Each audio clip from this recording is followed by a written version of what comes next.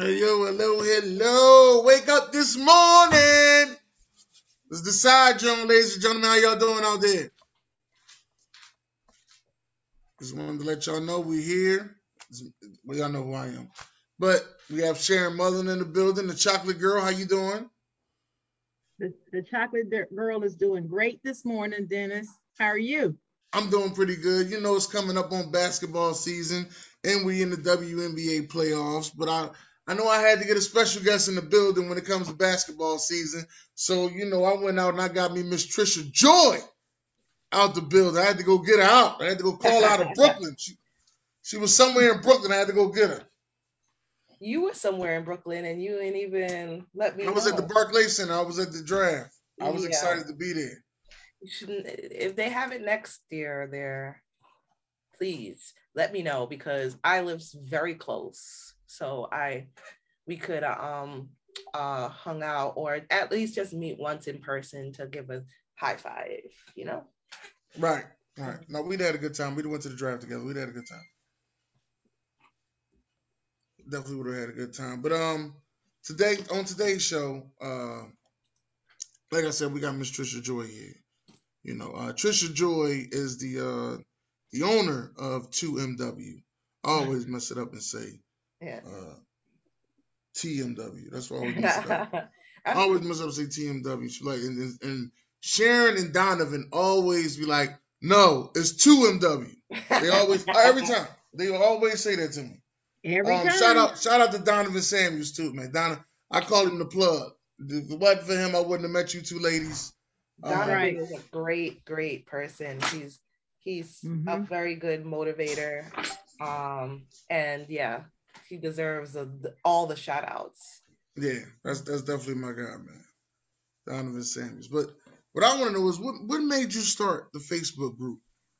Okay, that is actually an interesting story. So, I'm a person that loves to support people, in general, and I actually started out supporting independent music artists, just going to shows and just being there and cheering very loud, that was my thing because I love the effort. I love people getting a platform and putting effort to communicate their like crafts.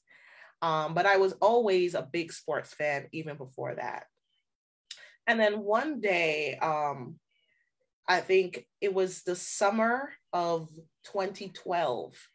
I that sports part really came out of me when um I was just getting ready for the Olympics. The Olympics were that summer, and I wanted to talk to Olympic athletes.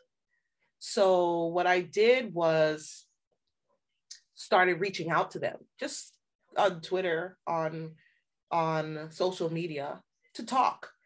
And they were saying, yeah, let's talk. I was like, excuse me?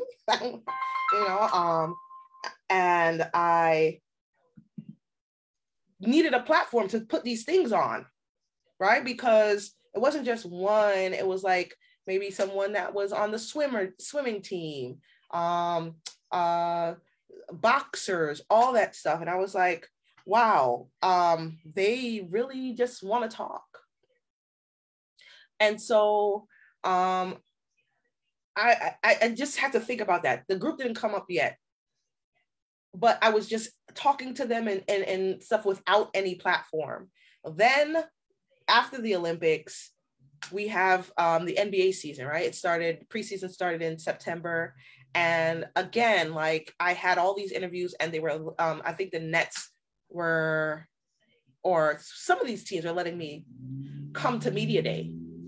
So I was like, not putting things together quite yet, but I love basketball. Let's do fantasy. And I said, all right, let's start a fantasy group. This is me just being a sports fan. And I was like, I need a place where I can talk to everybody in this league because I really love sports and I want to like trash talk outside of Yahoo. So I then started 2MW with just fantasy league participants, 14 people. The original 14 is still in the group. And it just grew. I just put all the interviews that I did with the athletes in there. And then that's how it really started. So it was like a couple months of like thinking about music, but then being inundated in sports, inundated with the Olympics, coming off the Olympics hot into like the fantasy season, and just being like, I need to just talk to the same people all the time about what I'm doing. And so I had 14 people in this group, that 2MW, which was just a fantasy. That's why it's 2-minute warning. It's like a football thing. So I had NBA and fantasy football. And yeah, one day I got up and said, I'm just going to add my friends. And Sean, who is my business partner, he used to be my neighbor. He's not anywhere near, but like we still do business. He added 100 of his friends. I added 100 of my friends, and then 2MW just started like growing. And I think partially because I have very strong opinions about certain things. So people were like, oh, shoot, like she really believes this thing, right? And that's how it started. Mm-hmm. Okay, that's cool. Now, how was your first year? Of 2MW? Yes. Okay, so I could approach it from more like a business standpoint. The first year was cool, right? At the time, we're talking 2012, so Facebook is still fairly new. Facebook is maybe 10 years old or less. And so it was a growing experience, an exploratory experience for everybody, like being in a group together all the time. Doing things that would now entertain the group, because it's more than a group, it's an audience. So the first year I had a lot of learning to do. I had to learn what they were responsive to, what they liked and what they didn't like, what drove them to be like happy in the environment. Because I always say 2MW is an experience. It's not just a sports group. I want it to be an experience. So the first year was learning all the behaviors and the likes and the dislikes of everybody in the group. And then growing like a bond between everyone to move the group forward, right? So, you know, Sharon came in the second portion of 2MW, but she hears the stories. Like, people would be commenting all night. Like, we would average maybe about like 200 posts, but it would be like very intense battles, like about different things. So that came from knowing how to start a conversation and bring people together so that they would share this experience separately. So the like remote fandom, as you would call it. Now, from I guess 2012 to now, has there been some things that, changes that you made, branding, etc., since then? Sure. So we'll talk about branding first, and then we'll talk about changes, right? All right. And I talk to Sharon about this all the time. 2MW is real for me, right? It's not just a group. I've made strides business-wise to make sure that it's shored up. The 2MW logo on the group right now is trademarked, right? Officially by the US government. And that was a first step for me to make it real. Now, I don't think people are going to go around and steal that logo, but I wanted to make sure that I started doing the protections for that branding, right? And so it's on my shirts, it's on everything. We just renewed the branding. When you trademark stuff, it's good for 7 years, and then you have to re-up. So we did that. The second thing, on the changes over the years. So everything matures over time. And I would say I made certain changes because I would be so invested in making sure everyone felt great in the group that I would sometimes lose my own feel like lose my own balance, right? Because now you're trying to make people feel good in this group, so they could get away from their personal problems. So I personally had to make changes for myself for balance. If you notice now in 2021, I'm not even an admin of my group. I am not an admin of 2MW. I'm a member. I am in the admin chat for like discussions about the business, but I've put it on a trusted people that have been members for a while, to including Sharon, to be admins of the group to make decisions. I'm a fan too. I know I have my flaws. Sometimes I get emotional, and so I don't want to make decisions for the group that's based off of emotion. That would be detrimental. So it's like having a panel of people that can check me. And sometimes, I leave. Like I'll be like, I'm leaving the group, and I'll be out, But I can attest to that. Right. Yes. But I haven't. I know how that feels. And then she hears from me, you can't leave. This is your damn group. Right. You're not leaving. Right. But it gives me like, what you talking about? The phone will be the phone rings after she hits me up and says that she knows I'm gonna call her. We're gonna have to have a conversation. Right. It gives me the flexibility to still be a fan too. I know I'm not a perfect person. And so I don't want to make a decision that ruins the group because I made a decision out of emotion. I know myself, so I make bigger picture decisions, like that are more administrative from a business level, but like from the operations of the group, I'm not an admin. I have admins and mods, and those mods do several things. So I want to tell you about the changes, right? In another aspect, you gain a lot of friends in the group, and sometimes those friends have also flaws. And so I had to make changes on that end, where you're not necessarily an admin just because we're friends. 2MW has gone through several splits because of that. Because people think I have a favoritism on certain people. 2MW has gone on splits because people see how it's operated from the outside and believe they can do a better job, and that's fine. Making a group is simple click of a button on Facebook. You can always make a group.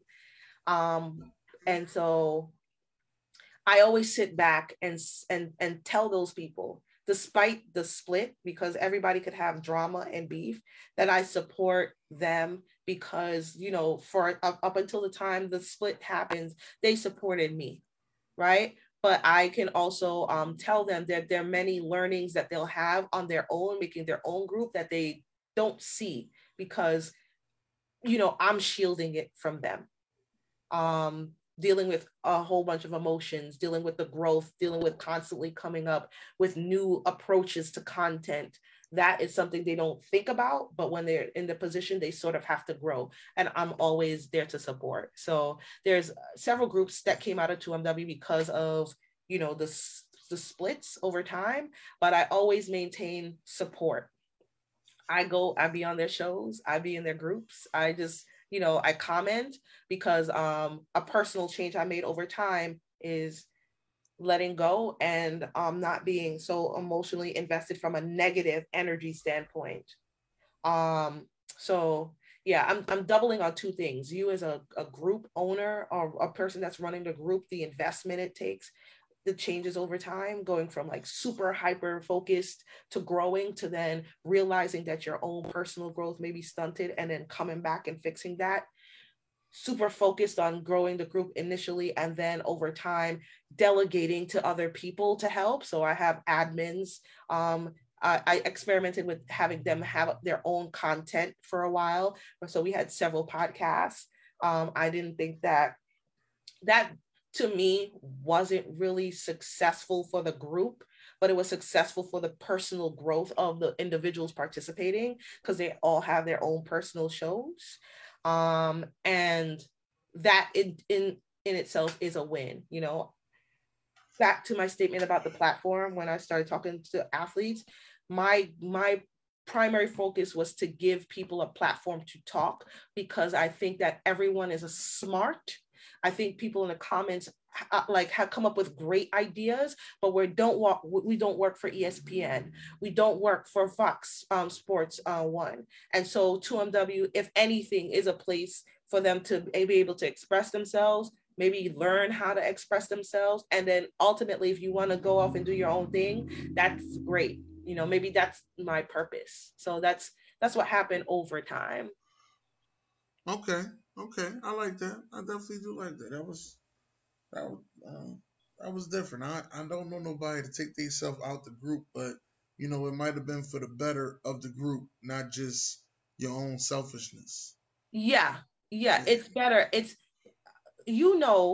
Dennis, because you work very hard, and Sharon sees it. Sharon tells me about it. Sharon also works hard, but you, as a person with a brand, you're heavily invested in the growth, and you want to make sure this happens, and passion is driving you. But it could also drive you a little bit nuts sometimes, because you can't separate, right? Your brand, this is everything.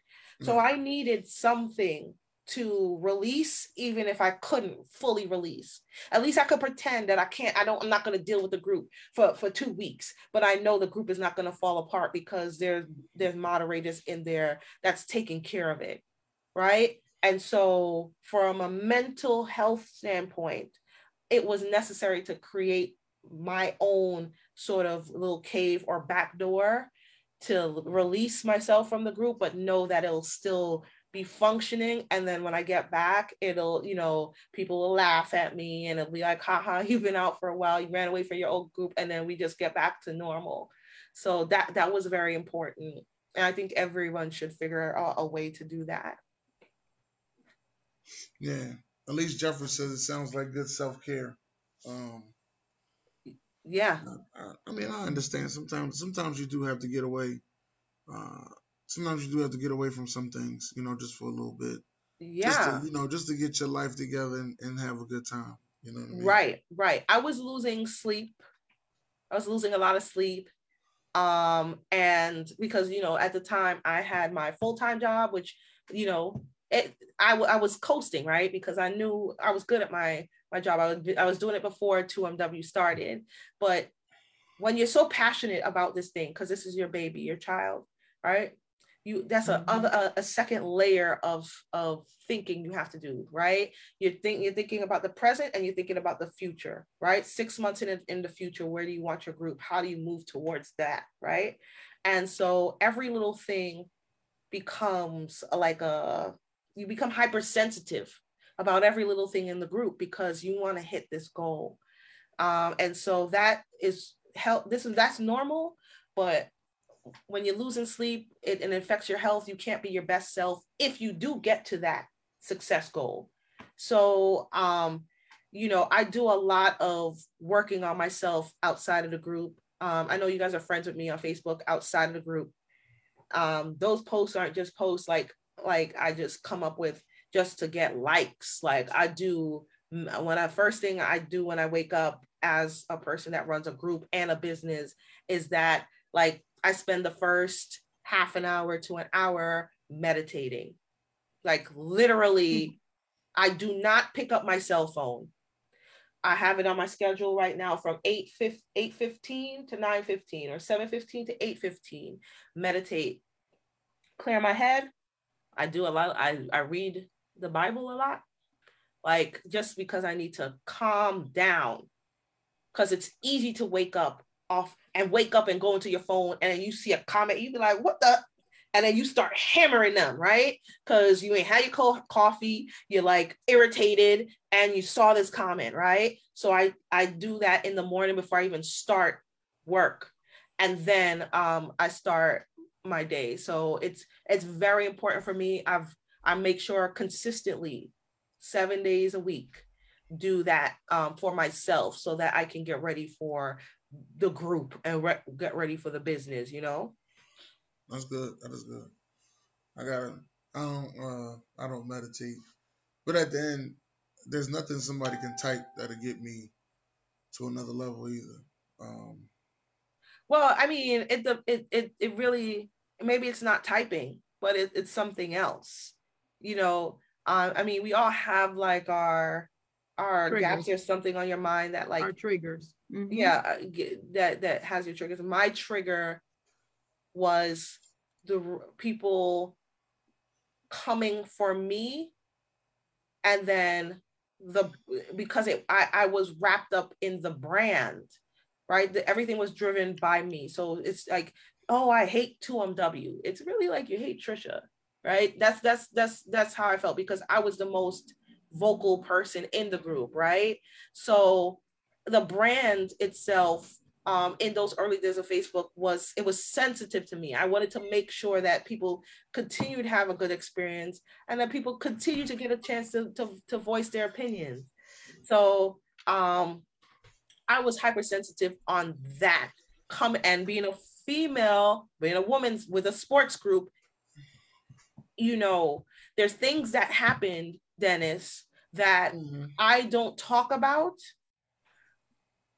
There are things that people have said to me that I don't say, but 10 years later, I'm their best friend. I'm like their bestest friend. I would back them up for anything. Yeah. And that's something I had to endure, right? So it's, you know, and I'm talking about people talking about my appearance. I'm thinking about people all of that, right? Mm-hmm. People will say the nastiest things to you. And it's detrimental to the brand. Like, you have to fight for respect and then fight for your brand first. And so that was the reason why it was, you know, my triggers are that, you know, I would wake up to people talking about my intelligence. Oh yeah, I get that a lot. I get that a lot. It's kind of crazy that you say that. I got that around when I was starting and going, you know what I mean? We talking about family members was coming out and like, oh, here you go with the podcast bullshit, and don't nobody give a damn about your podcast, you know.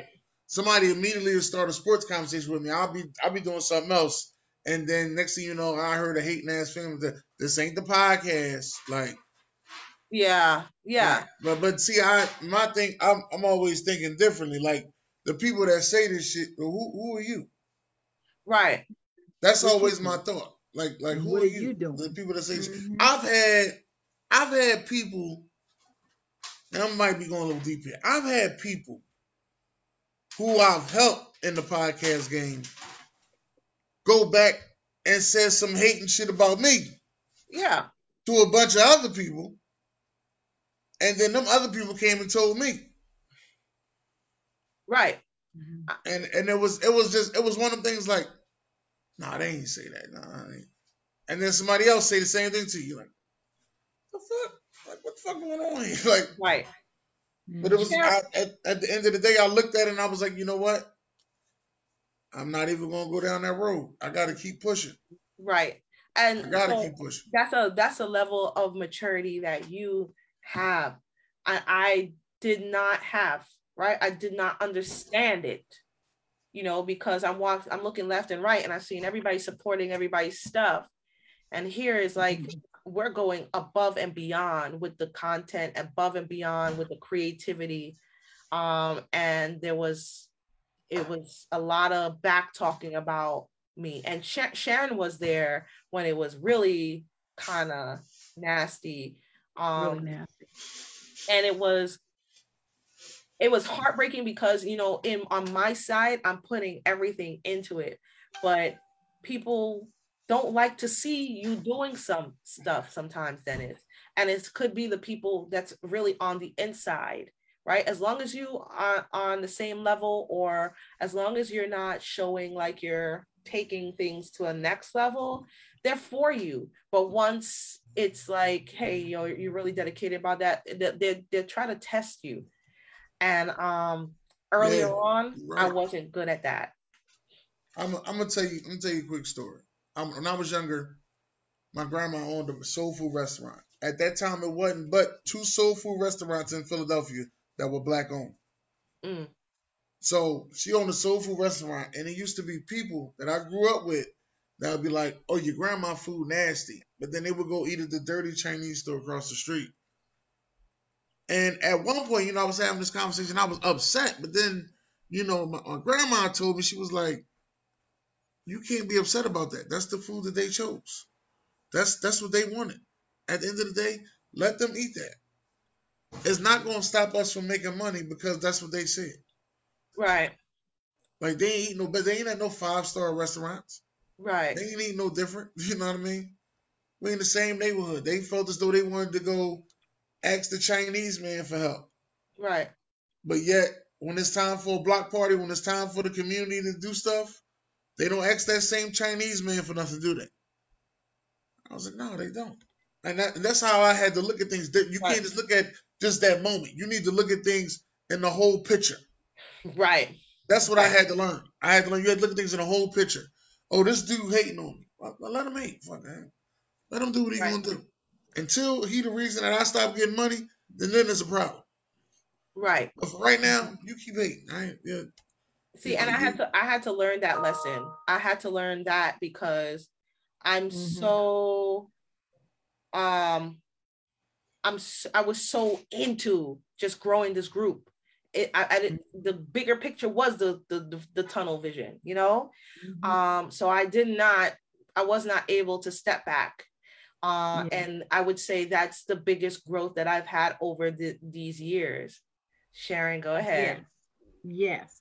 I have to add to this because while Tricia's been talking this morning, the videotape has been playing back in my mind of the many conversations we used to have about what was going on the in the group on the wall. And when we would have these conversations, and she would be very upset, and I would say to her, I would let her vent first of all, and then I would always say to her, listen, you started this group, you know why you started it, you are an intelligent woman, you know what you're talking about, whether we agree or disagree. And Tricia and I don't always agree on subjects of basketball and other things. Yeah. We don't. But the thing is, our respect for each other is so high. I mean, Tricia is very creative, as you know, Dennis. Yes. And she used to come up with some zingers, boy. She used to get me live on our show, make me look this stupid, this small. And I used to be so mad after the show. I'd be like, what the fuck did you say that? Why did you say that? I mean, I used to be mad. But that was still my girl. And I knew she still respected me, even though we used to disagree. And so when we would have these conversations and I would say, listen, 2MW is your group. And I just don't believe in you leaving it. But after she explained everything that she just talked to us about her mental health and why it's so personal, why it triggers her, all of that stuff, then I understood it. Because I didn't understand it at first. I was just all about, this is your shit. Right. You don't let nobody run you out of your stuff. You don't do that. Right. Because that's what they want. Don't give in. And see, I guess I'm like that. I'm very stubborn about that type of thing. I'm not going to let you push me out of anything. Right. And that's just how I was raised. I'm not leaving because you want me to. I'm going to leave when I want to on my terms.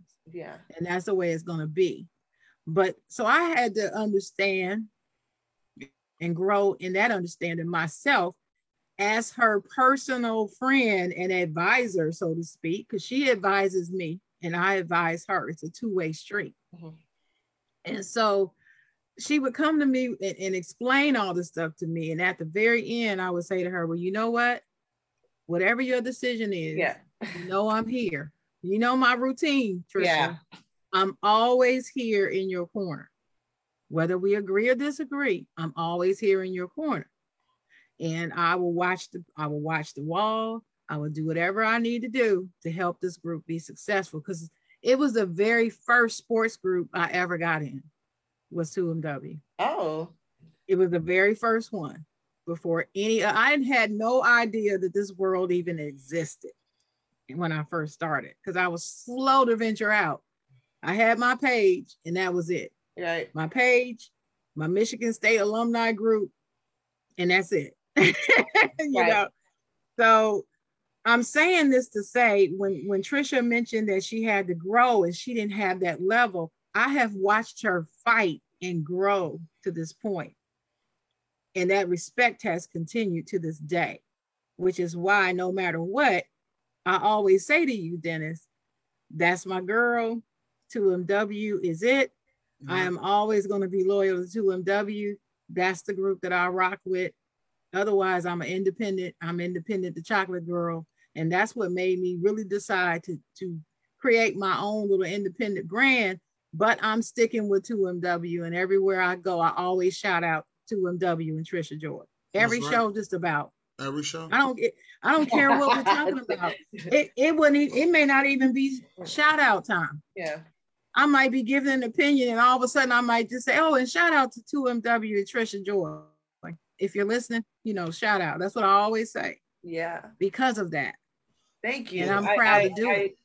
I love that you still shout me out, even though like I've repressed your podcast, vidcast dreams with not doing out of your league. We'll get into that in a minute. We about to get into that. We'll get into that in a minute, but because we wanted to talk about your creativity, and I wanted to talk about these shows you were doing. You had I think it was the Real Stat, Card Chaos.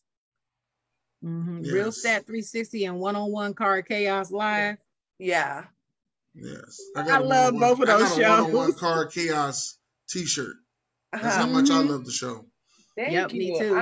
I am working to bring that back. And I feel like COVID kind of slowed me down. Not catching COVID, but I feel like I'm all coming out of this PTSD thing about the whole situation. But the game was invented during the height of COVID. So I'll talk about creativity. I think my purpose in the group is to come up with as many creative things as possible. And that helps, even though it's just a group, with you think about it as a business, it keeps you a step ahead, right? So you have the Ignorant Thinkers podcast, and you're constantly thinking about how to move it ahead of the game. Anybody that's watching this or will watch this on the replay, if you have your business, you're always thinking in advance. The one thing that I thought of in advance or try to do is make something that's unique out of combining things that people don't typically combine. So like you can have a podcast and you'll say, okay, what can I do to make this unique to me? That's what I always think about when I come up with ideas. So number one, I've always been thinking about ways to come up with content off of content. I think every comment can be a piece of content.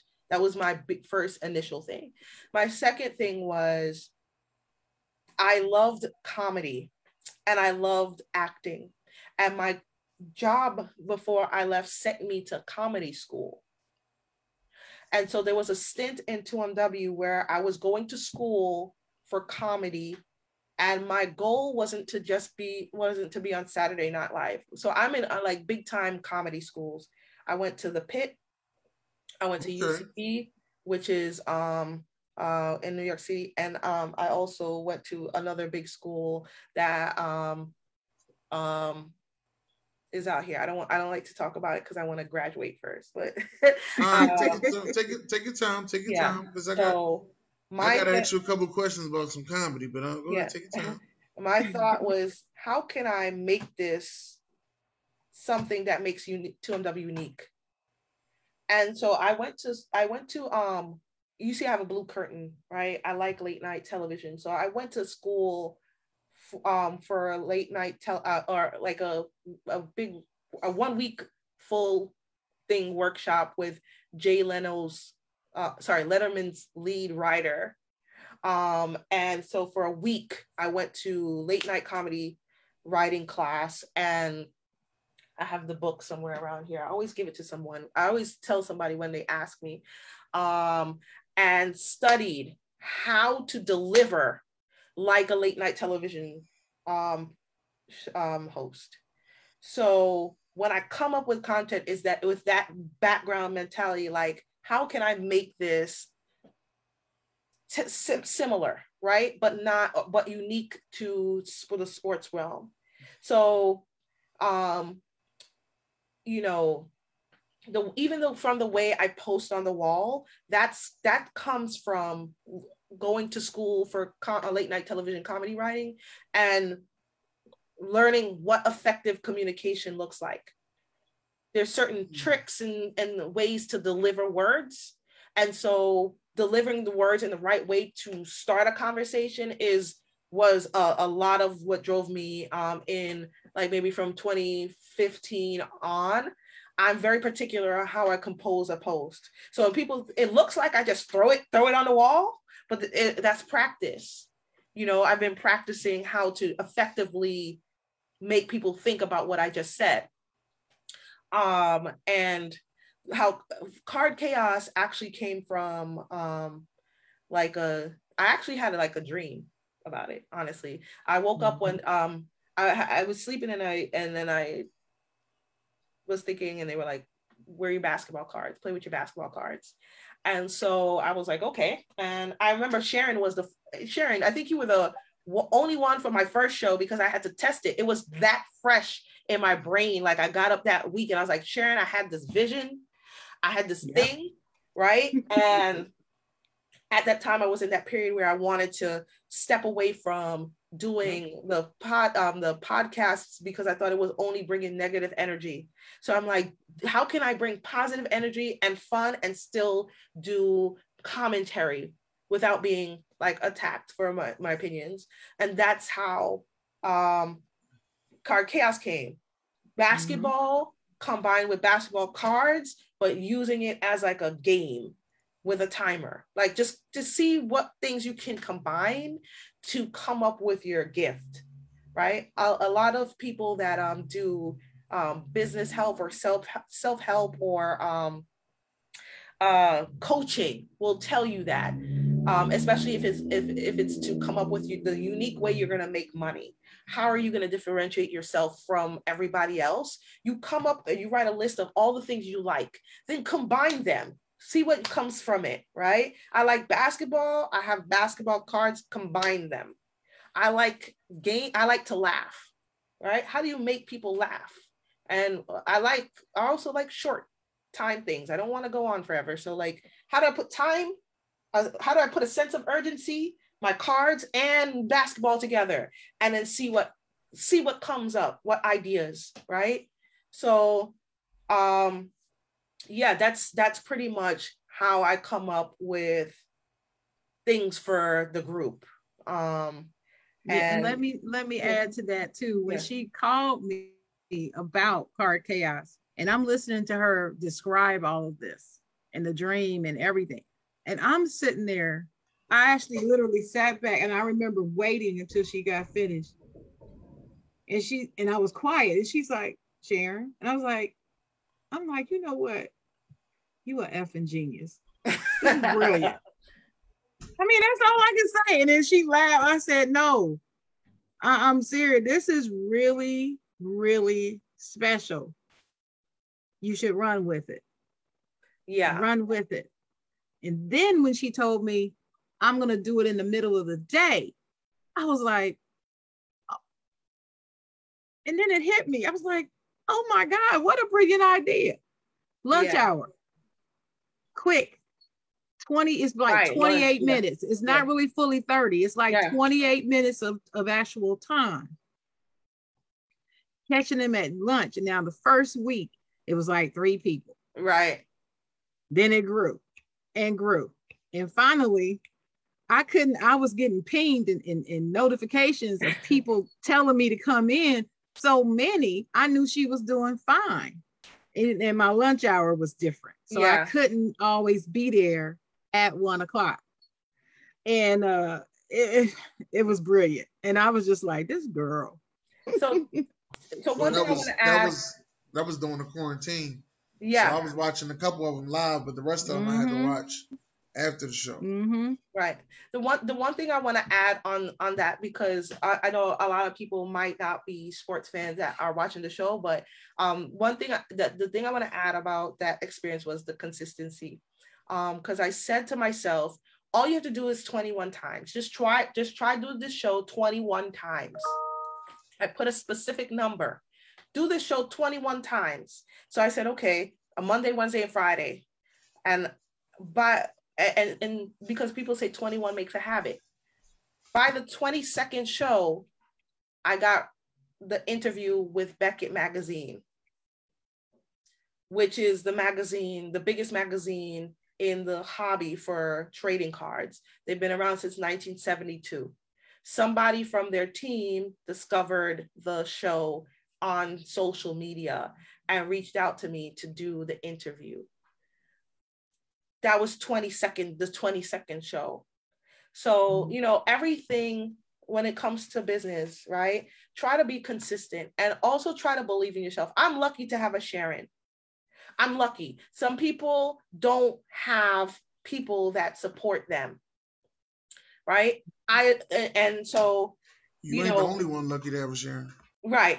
You right? On, so don't make me cry early in the morning. Yeah. Don't do that. It's very hard, right, to start something and know that, people are going to just blow it off in the beginning, right? And, even though Sharon couldn't come to all the shows, she'd come to some, or she would share the link and stuff like that. And I was there. I was with you on the pre-show. Right. I was always in there because my lunch was 11:30 to 12:30. So I would hit her up and inbox her around 12:15. And I would say, hey, you ready? You getting ready? You gonna do it at 1? Okay, blah, blah, blah, blah. And I would make a post. I would make my own post of it in the group to remind people. Right. Yeah. I gotta support my girl. Gotta support her. If you have a friend that is starting something, please support them, because you might be that only one person and you're supporting them out of support, but as a person that always starts something that people think is off the wall in the beginning, it's important to have that one person in addition to your own personal strength to help you keep going. Because I started Card Chaos with a dry erase board. I showed Sharon this thing on my phone. I said, here's a dry erase board. I'm just going to draw the names of everybody. And then it moved to the PowerPoint, and then it moved on, right? But if I didn't have that one person just saying, okay, this is cool, then I might have quit on myself, So if you're watching Entrepreneur Friends, please lend them any kind of support, and the support doesn't have to be financial. It could be yo, that was a great idea. Keep going. There are a lot of people that I know that said they were proud of me. And that just saying that meant so much to me, because you don't get it all the time, right? Just a kind word to a person starting out something new will do a major thing. So please try to do that for them, even if you can't physically be there or financially be there. I tell them, it takes courage to come up with a new idea, or say, man, you're great at execute. Find something positive, because that little thing is important in that kind of vulnerable time when you're coming up with a new baby or new idea, So that was what was great. Sharon being on the live for 10 minutes while I put up this dry erase board and be like, here's my bracket, Sharon. Can you see it? Yep. Yeah, so that's how it came. I do a lot of creative thinking. I make a lot of lists of things and then say, what can I do? What can I do to make this cool that people would watch, Can I read a few of the comments? Oh, cool. Comments. Yeah. All right. I'm gonna go back a little bit. And when you were talking about your creativity, crazy Buck Flair, shout out to Buck Flair and the Buck Flair show on Wednesdays. He said Sharon running for office, independent chocolate girl. That just really sounds like something he would say. And of course, he said woo already. Woo in the comments already. Before you move on, I want to say that I've dipped in and out of the Buck Flair show, and I do admire his creativity as well. He's very unique. And Yes. I like that, and I like that he keeps it because it makes him different, and it shows like he's very confident in himself and his delivery. So I've caught a few portions of it, and I know what he's working on. So keep doing what you're doing too. Oh yeah, Buck Yeah, Flair Buck Flair got he the is a best props joy in the and a world. hoot. Yeah. He got a prop is something somewhere else. that goes with what he talking about. I don't know what it is, but he got a prop somewhere. I love it. Yeah. And let me tell you, Tricia, the Buck Flair you see on the show, that's him all the time. That's good. That's Buck Flair. He is really genuine. He's a genuine person, true, real, and you can feel it. He's just that dude. So yeah, shout out to Buck Flair and the Buck Flair show on Wednesdays with his co-host, Dennis Holmes, at 10 o'clock p.m. Eastern time. But okay, so I'm going to continue with the comments. So shout out to Leslie Robinson. This is my girl from my hometown, Tricia. I got her watching. I guess she's also a Pittsburgh Steelers fan, so love me some Leslie. And she asked, what does 2MW stand for? And Dennis let her know, 2-minute warning. OG, shout out to OG in the comments. Thank you, sir. He said that you're very creative. And Buck Flair said, I wish I was creative. You are creative. He is creative. Just like Tricia said, you are. And Buck Flair said, Dennis Green, that's you, Dennis. Dennis Green don't need no comedy. And then, of course, I said, thank you to everyone for joining us. Please like and share the show. Love you, Kellen. We love you and miss you. And then all you need to do is do the show 21 times. It makes a habit, Tricia Joy. I put your quote in the comments. And then OG said he likes that 20-second. He likes that. And Jay Will said, shout out to Jay Will for joining us. He said, oh, look at all the love in the room. It's always love when I'm with my girl. It's always love. We fight though. And there is always love. And then OG said, facts, Jay is supporting real folks. And then Elise said, people sometimes think support is financial. Right. And there are so many free ways to support your friends. A word of encouragement, a text message goes a long way. Amen to that, Elise. Shout out to Elise. And what's the name of their show, Dennis? Sweet Love. That's it. Sweet Love. Yeah. And then OG said encouragement. And that's it so far down here. There's some other comments earlier, but it'd be too long for me to scroll back. Before we move on, because I know Dennis had something, I just want to talk about one new thing that I'm coming up with. Now, Card Chaos, I'm bringing back. That was our next question. Mm-hmm. I took a little minor break, but I'm always thinking about a way to just take it up a notch. So it's coming back. I just have to get warmed back up to like being live and stuff like that, because I've been off a long time, but I do have another series coming up. So one thing I did a lot during COVID to grow is read a lot of books. Audible books, right? Because this is me the names. Yeah. Read this. yeah, I kept telling Sharon, right? Because it's a business too, right? So there are a lot of I read a lot about sales, a lot about marketing, a lot about confidence, right? But I just got into the rhythm of like listening to a lot of books that will help me be better at business and growing the group and growing the business. And back to 2MW, which is a sports thing, we decided to do a small series starting this month about the Jordan rules. So I've been reading the Jordan rules book and putting up quotes from the book that are good conversation. I'm going to put one up about today about stars and whether they're required to make their teammates better. But that there was a comment about Phil Jackson made about the way the Knicks played and how they played with the star making the team better back in his day. Not, I don't know about the Knicks now, right? But like the real, you always have to think step ahead. So it's not just reading the book now, right? But if you're in a business, you think ahead. Scottie Pippen releases his book in November. So we're doing the pre-work, right?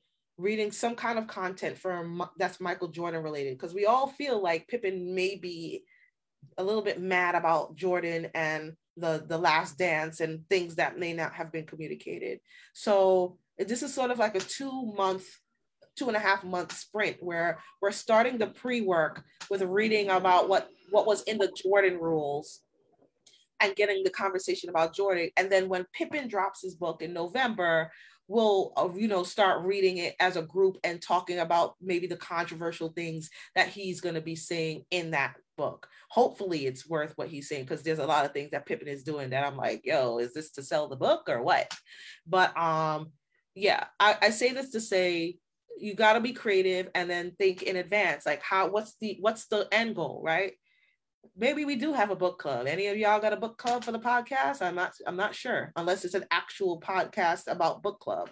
So we'll see if that is effective, if people are willing to join in and read about their favorite athletes, and then or talk about topics that stem from the books that these athletes are putting out, or the content that they're putting out. So again, it's a twist. We could talk every day about sports and what's going on day to day, but that has a shelf life, right? It's because the score and the game ended yesterday, and there's about so long you're going to talk about that score and that game into the future, maybe 2 or 3 days. So I'm looking for shelf life when I do content. And I'm not saying your whole show has to have long shelf life. You can talk about the playoffs and what happened in the game or whatever. But I always want to have a piece of my show that I want to cut that could live on forever. And so a discussion about does a star making their team better a requirement? That is a portion of a show that I can cut later on and put it on YouTube, and people will be like, oh yeah, let's see if this still holds true now, with this era, Right. So I try to do a mixture of short-term content, short shelf life content, long shelf life content, and sometimes in the same show. So okay, all right, that's good. That's good to hear. So what I want to know now, because it's basketball season, it's coming up. So I want to know, growing up, who was one of your favorite basketball players? Oh, let me see. Hold on. Give me 1 second. I want to see if I have the card here. I have a card. I must have a card. Hold on. Oh, I know you do. You got to have one. I know she does. Yes. Hold on. I knew it. Oh, okay. Sorry. I had to dig deep because I have like hundreds of cards around me. Guys, bear with me for a second. This is my favorite player of all time. This is Steve Kerr. Oh my gosh. This is going to be a bad second. Oh, wait, hold on. Some people are shocked. Some people are going to be shocked to hear that. Mm-hmm. Right? I got 2 cards here, right, for you. And I got several of them. Mm-hmm. But I just want to let y'all know I'm legit, right? Now, he played... I almost say he played with Jordan. Jordan played with him. All right? Jordan played with Steve Kerr. Steve Kerr is my favorite player of all time. Anytime you go, tell them why. Well, it's several things, right? So here's the basketball thing. I was a big fan of BJ Armstrong, and BJ Armstrong was at the time like the 3-point shooter of the Bulls, and then they waived him, and then they started out with they replaced him with Steve Kerr, and I was shocked and appalled, right? But then like I learned to love him. So that's one reason why like I kind of stick with the brother. I don't know. Sharon, what have I told you? I have a million different Steve Kerr stories that you told me that, and you were fascinated by the way he played the game. You could tell yeah, that he was a smart player. He wasn't just out there just winging it. You could tell, and he wasn't demonstrative and try to take over the game and be the man. He didn't have that personality, but right. he was so needed on that team. And people, you zone in on the key person that keeps other people afloat. You zone in, and I do too. Yeah. It's almost like looking at the background of stuff. You don't look at what's all out in front. See, Jordan was in front. Everybody knew, everybody looking at, but you looking over there. Right. Like the side. Like the side Jawn. You looking over there on the side, right? Yeah. Yeah. And that's, you said you were just drawn to him for that reason. Yeah. Like he was the guy, like no one would think. No one would pay attention to him, but clearly he was getting minutes, and it was because he was important. And I had to kind of watch that, right? Because they could put any other athletic person in there, right? But Steve Kerr was the guy that they picked. And so from my beginnings, right, I started basketball in high school. And this is like a personal side. I'm always drawn to people that people doubt, right? People wouldn't look at Steve Kerr and be like, oh, he's great, right? I wasn't the most athletic person. The size that you see me now is the size I've always been. I was born with full diapers. I was never like a skinny kid, but I love basketball. But I started out on the bench. Like I had to just sit there and watch, right? And so I have respect for people that come off that bench, right? And they're able to flourish. So Steve Kerr, I'm telling you, Dennis, I'm not lying. If Steve Kerr's on television, my family knows to DVR it. They know to take, even now. My mother will call me. She's like, and my mother's not from here. She's like, Tricia, your guy, hit him on the TV. She knows to call me when Steve Kerr show up. Right? I love Steve Kerr. I got his, when I played basketball, I tried to get his number or something close to it. Right? He was number 4, but I couldn't get number 4. So I got number 15. So because 5 minus 1 is 4. Right? Like I tried so hard. Like I have a lot of 4s from different tournaments that I play, but anytime I couldn't get it, like I needed to have something close to Steve Kerr's number. So that was my favorite player. And I know people are watching for business. Let me tell you something about this love for Steve Kerr, right? It was actually my calling card to be catapulted up in corporate America. So my company used to do something called, they used to let people talk about the things that they love to do. And, being corporate America, they're like, somebody will do a presentation on their work. Like, I love technology or I love SEO. But I did a whole presentation on why I like basketball, why Steve Kerr is my favorite player, and how I started 2MW.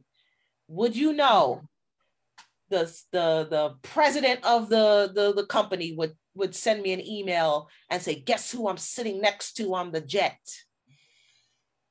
Iman Shumpert. Wow. What should I ask him? Right? Like, wow.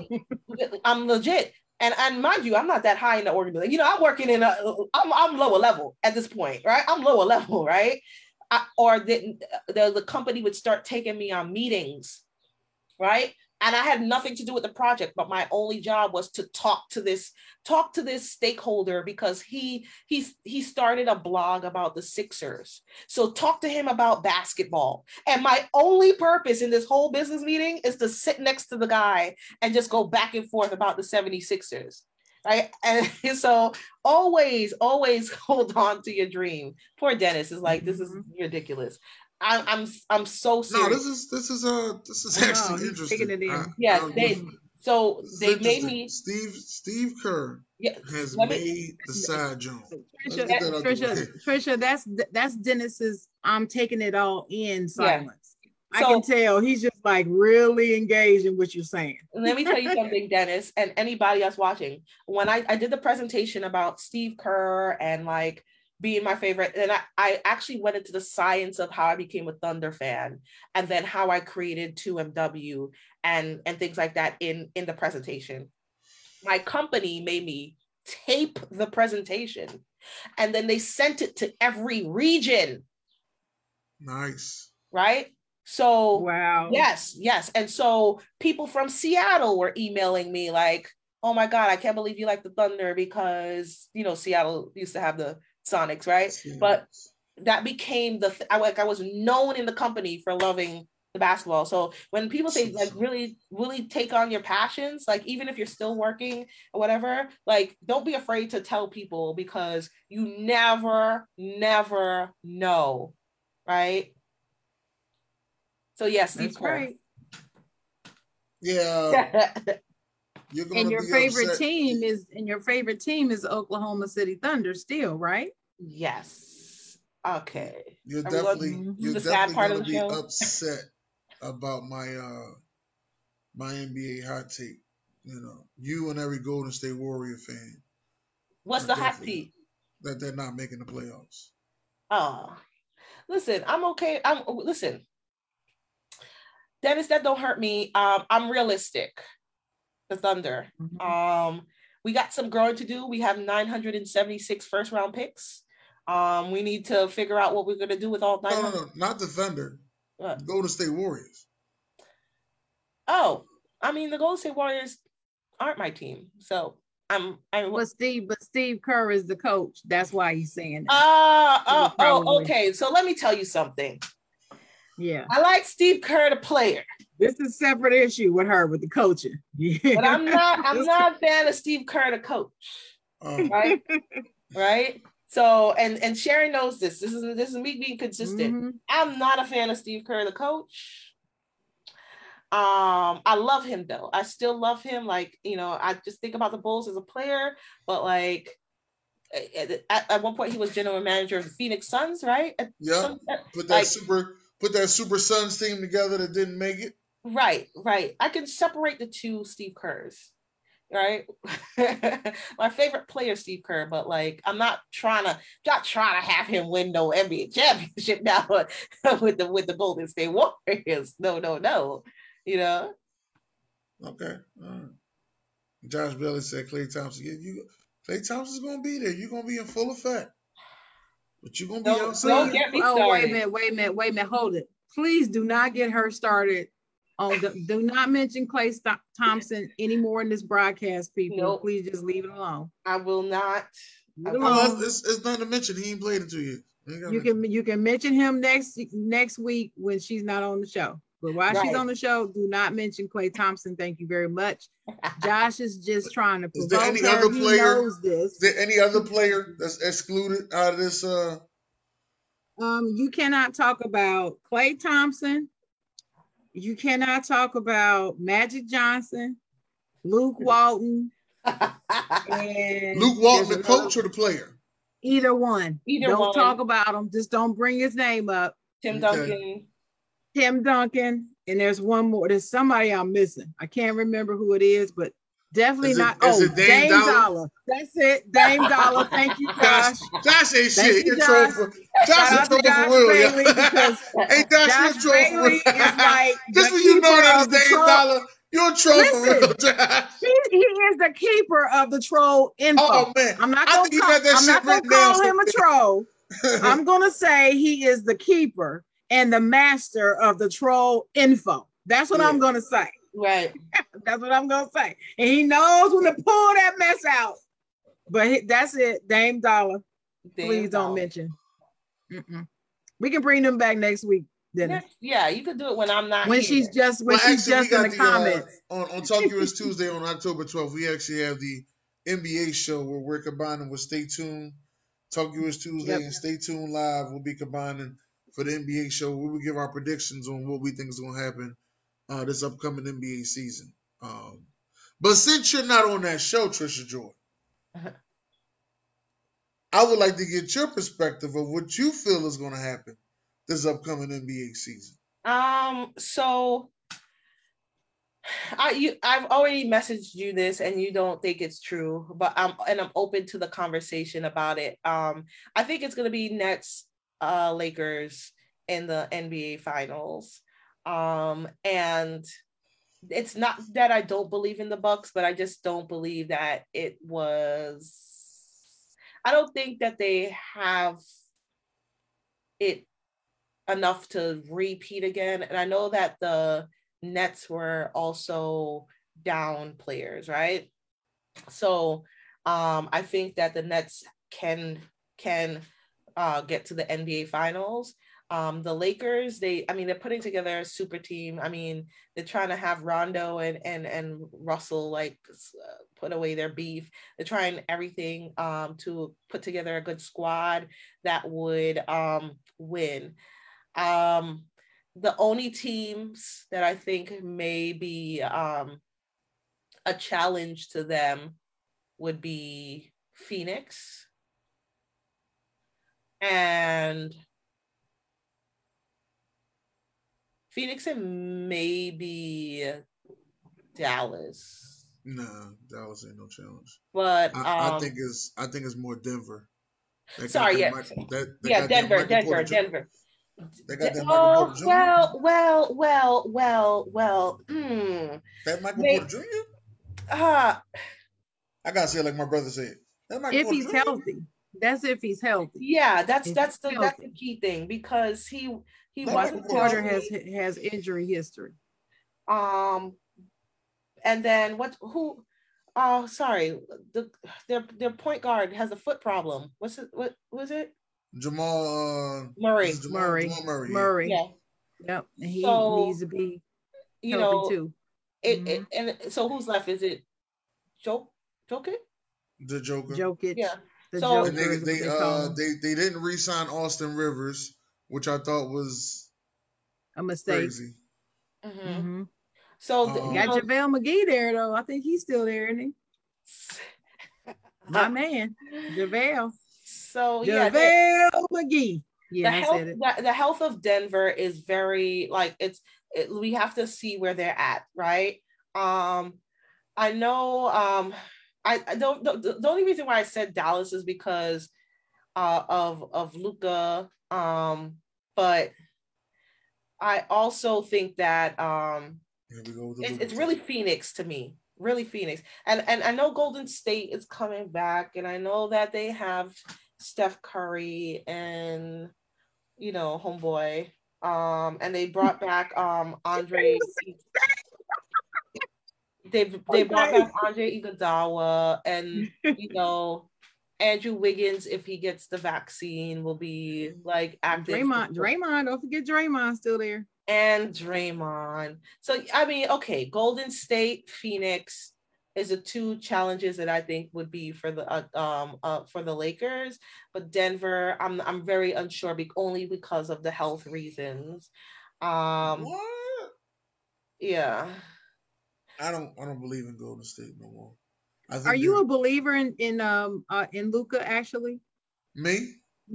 No, I'm talking to Tricia Joy. Oh, are you? I know how you feel about. I thought I was like me, Luka. No, I know how you feel. Luka Garza, yes. Luka Doncic. Stop. No. Are you a believer, Tricia Joy, in Luka? Okay. So I think that he does have the potential. There are some liabilities on his end, but I'm very curious to hear Dennis's opinion. I actually haven't heard that. Do you mind if I ask him, Sharon? I know you really. Oh no. I'm gonna tell you. Give your opinion, Dennis. I'm gonna tell you how this started. In a synopsis.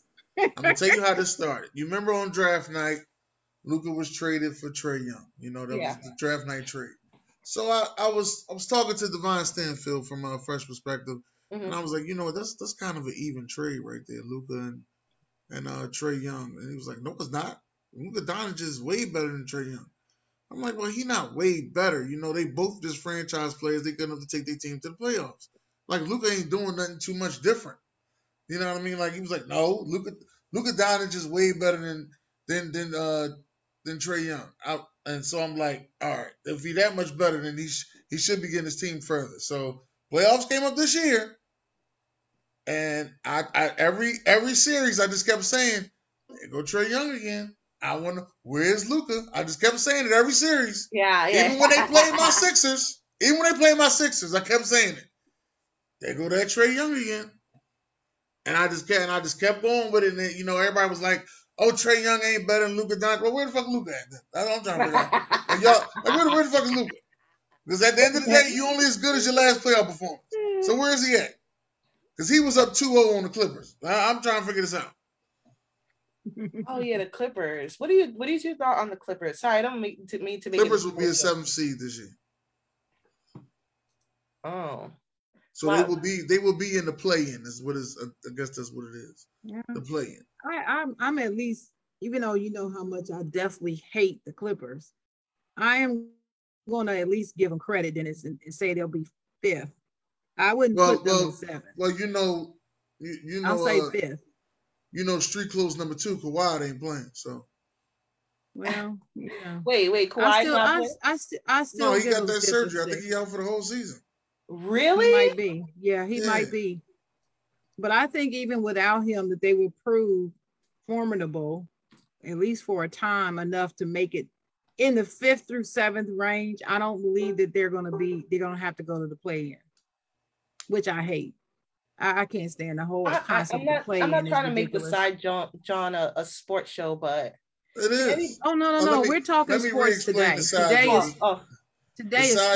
Is the word Jawn is a noun. Oh, okay. Person, place, or thing. So we do adventure in sports.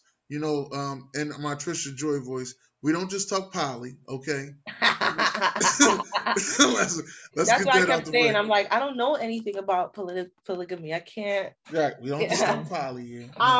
So riddle me this. When did this ACL tear happen? I don't know. Don't give me the line. He might have had that ACL tear for 2 years or something. Don't give me the line. Why would you? And I'm not. This is no offense to like Kawhi. I'm all about timing, right?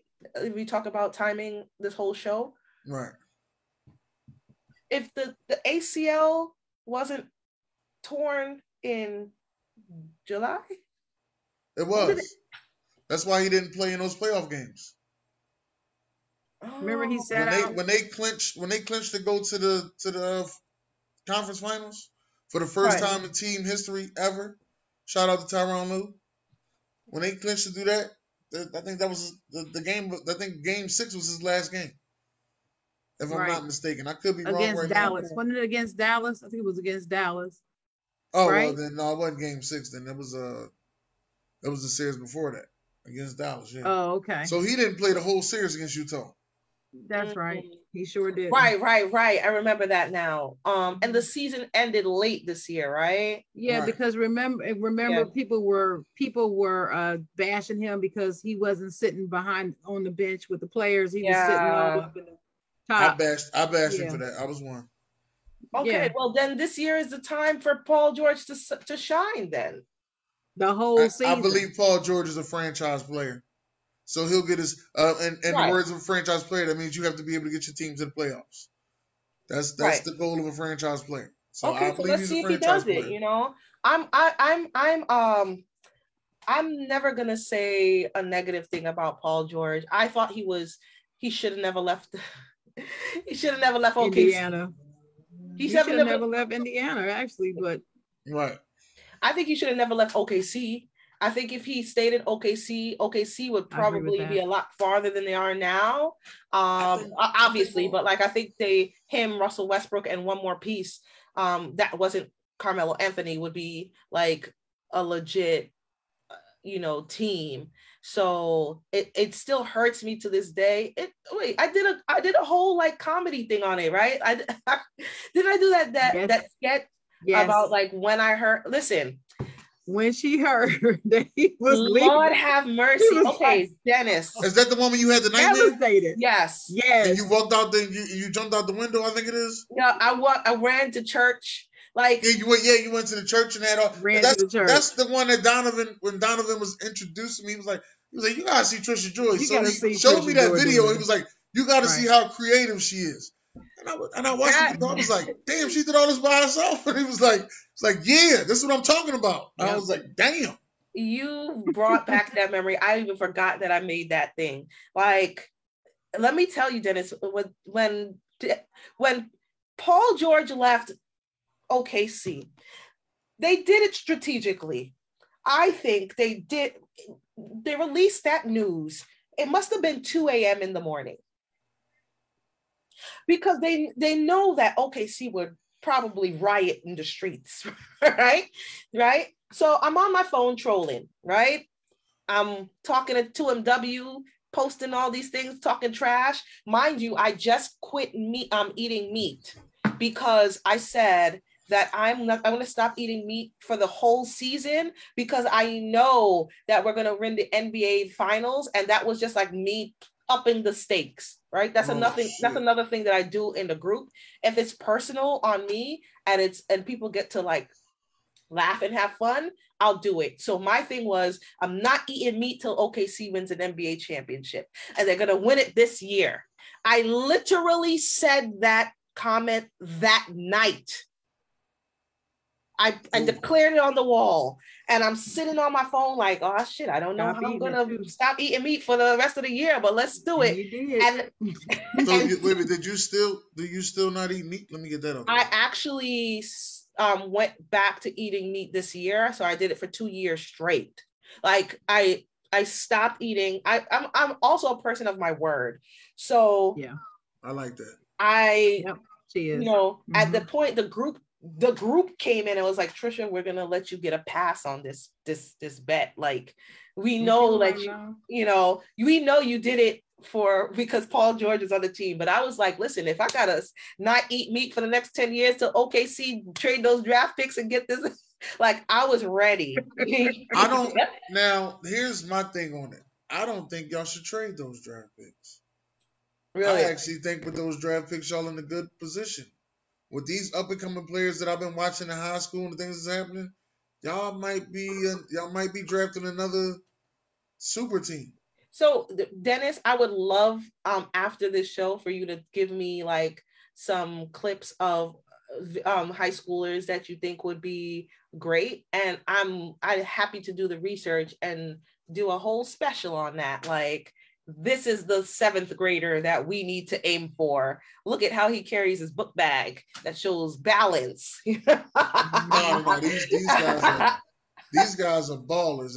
To be honest with you, I wanted to go to New York City on November 9th to go see Kentucky play Duke because I wanted to go see my guy Ty Washington, and I wanted to go see Paolo, who plays for Duke.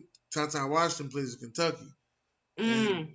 I watched a lot of these guys at the Allen Iverson Classic game. That's how I got to see, these up and coming ballers. I'm watching, it's 25 guys there. 12 of them are projected to be top 12 picks in the draft. Yeah, so you know what? Send me the link because I'll come to the game if they're. No, that game's too expensive. They want like $500. Really? Let me send me the link. Let me see. And I ain't vaccinated, so send me the link. All right. I definitely will. You told me soon. You promised. Yeah, soon. Man, I ain't gonna talk about it. Let me read some of these comments, folks. Let me read some of the comments. So Joshua Bailey said the Bucks just took advantage of the opportunity, and he said the Warriors will make some noise. Tavai Thomas said LA has ego and age against them. Yeah. OG said this is interesting info he's hearing. And Josh said the Warriors are better than the Clippers. Well, we all know that. We all know that, Josh. And Josh said he definitely shouldn't have left Indy. He was talking about Paul George. And TJ is definitely talented. And your boy, Mr. Hargrove, said those beautiful ladies on the show are outshining that Philly dude. They're gonna always have something to say about you, Dennis. You know how that's how it is. Yeah, so that's the comments. Yeah, I can't wait. I can't wait to see what Paul George does out of that respect. But let's. When he said TJ, he talking about Tricia Joy. Oh yeah, TJ, Tricia Joy, right? Mm-hmm. Oh, I thought he was like. I was like, TJ Warren, where is he? Right? Oh, he's talking about you. Yeah. Talking about you. But yeah, Paul George, this is his year to shine. He's not gonna win no NBA championship, I'll tell you that, but I'm definitely rooting for him. He's another player that I feel like got the short end of the stick from a marketing standpoint. And I'm not going to say it's all not his fault. Some of it is, but like some of it I think is like, I think it's over the top. I think we selectively pick who we're going to support and not. And, you know, Paul George has had the shoulder injuries and the shoulder surgeries, and they've been at inopportune times. So, and he broke his whole leg, you know, like a lot of this. I gotta look who's on that Clippers roster. Yeah, let me pull it up. They might be more eighth because I'm still heavily favored in Memphis. I'm gonna have to say that. I'm still heavily favored in Memphis. Memphis is coming along well. Man. They're doing it the right way. They're growing it. Yeah, that's what I would say. So the Clippers have Paul George, Reggie Jackson, Serge Ibaka, Marcus Morris. Those are the top three. Okay, they got very inconsistent players. Luke Kennard, but he's not. But you know, and they have Eric Bledsoe, do they? Yeah, they got him. They got him in the off season. Wow. So wait, the Bucks didn't keep him? Nope. No, the Bucks got rid of Eric Bledsoe. I don't think Eric Bledsoe was Eric Bledsoe was gone. Team. I think he was gone 2 seasons ago, wasn't he? Yeah, he wasn't even on the championship team. Wait, who am I mixing it up? Oh, you know who I'm mixing up with? Drew Holiday. Yeah. Sorry. Yeah. Drew's still up there. Yeah. So yeah, I mean, this is not a team to be scared of without Kawhi. And you know, Kawhi's not going to play a full season. Like he's very he's injured, so I don't even know when he's coming. Well, I mean, back. even healthy though, he's not going to play a full season. Yeah, well, I only give him about 50 games. Only give Embiid about 60 games. Right. So. Let me pull up the Western Conference. That's why I was upset about the whole Andre Drummond situation. What Andre Drummond is where now? He's now with the Sixers. Oh, wasn't he on LA for like 15 minutes? Yeah. Yeah. Okay. And they didn't re-sign him. So why are you upset that he's in on the Sixers? Because he don't shoot free throws well. No. And I would rather have Robin Lopez. Interesting. I think Robin Lopez would be a better fit with that team too than he would. Or they could have drafted Luka Garza. Shit. Robin I like Luka Garza. Okay. So is it because you have you have Ben Simmons that's not good? Like what about he obviously is in the paint, so he'll get fouled a lot, but like there is some upside to him, right? So you seen it? I'm just asking you. Have you seen it? I feel like he's good for a double-double. Don't you need that? Who is? Dennis. Andre Drummond. Andre Drummond. He's good for a double-double, right? 10-10. I didn't see that last year with the Lakers. I didn't see that with the Lakers. Not the time he was there. I didn't see it. I just seen the guy. He had sparks in some games, but not enough games. He was wildly inconsistent. Right. And so do you think it's the end of Dennis? He did more damage, I felt, than he helped. He was slightly better than Marc Gasol. Slightly. And he still wasn't good enough to remain on the team, in my opinion. So I agreed with them not signing him. I didn't want them to sign him from the beginning. Him or Marc Gasol. I thought they were both a mistake. So he's on his 9th year? 10th year? 9th year. So he's getting up there. Here's my thing. For the Lakers, I'm not really sure if his style of play is what they need, right? He seems to be like a player that would be good in like a half court set. And maybe like the Lakers don't run that kind of offense. I could be talking like, a miss talk because I don't watch a lot of Lakers like games to recognize their plays, but knowing the style that LeBron and them play, they seem like more of a running team, and I don't know if he's that, Mm-hmm. On Detroit he was averaging on Detroit he was a double. On the Lakers he was a double. I'm looking at his stats now, right? On the Cavaliers he was 17 and 13, right? On the Lakers he was 11 and 10, but like it could just be the style of play. He could be great for you guys. It's his Well, style of you play. hope. He I doesn't. see He's what, not a but good fit. I see what you mean now about the players that people doubt. You give them more hope. I see it now. I'm seeing No, it. I'm just thinking like if he was averaging 17 points on the Pistons, right? That's Maybe as a full time. That was as a full time starter. He ain't a full time starter for Philadelphia. you don't. Okay, so let me ask you a question then. Andre Drummond and Embiid on the same team doesn't like get you excited? No, because Embiid said he owns real estate in Andre Drummond's head. He does. They're not. They don't get along. First of all, Okay, they so hate each other. this is like a precursor to the show that I'm gonna have on Monday concerning a Joel Embiid. Did he really say that? Like, or Yeah, when Well, did it he was say tight. that? He typed it. It was tight. I'm putting it like that it on the was social tweeted media. Recently? No, this was years ago. Maybe years like ago. 2 Okay. years ago. But So he still continued poking at him throughout yeah, the time since then on this is social media. this is the time for growth on Joel Embiid's side. I agree. Because having twin towers, having towers is hard to come by, and having effective towers is like both of the towers be contributors is also hard to come by. And if he's anything that he was back on the Cavaliers, forget the Lakers. The Lakers have to run a specific offense to make things grow for LeBron. If they can figure out a way to incorporate Andre Drummond in the Sixers offense, this is crazy to me, right? This is gonna be a good squad because no one has the twin towers, right? That is leverage. And I agree with you, Tricia.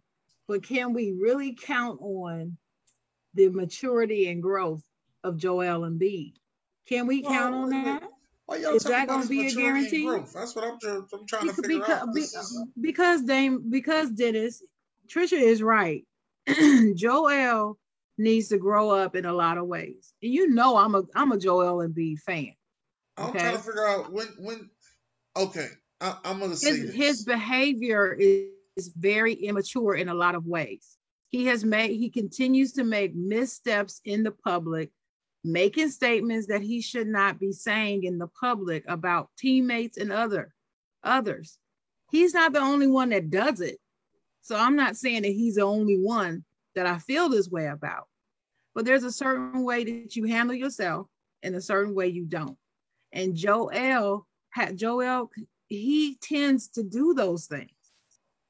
And Tricia and I discussed that already. He tends to do things and say things that he ought not do. He is a fantastic player. And I've said many times, if he would get serious about his craft the way he should do in his conditioning and his practice and his free throws, those three things, if he would do those three things, Joel has the skill and ability to be the best player, the number one player in the league.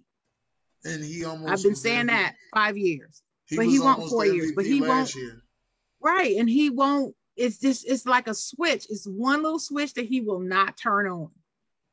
Well, and that's what we're waiting on. I can't say that. I'm going to have to say. I can say it.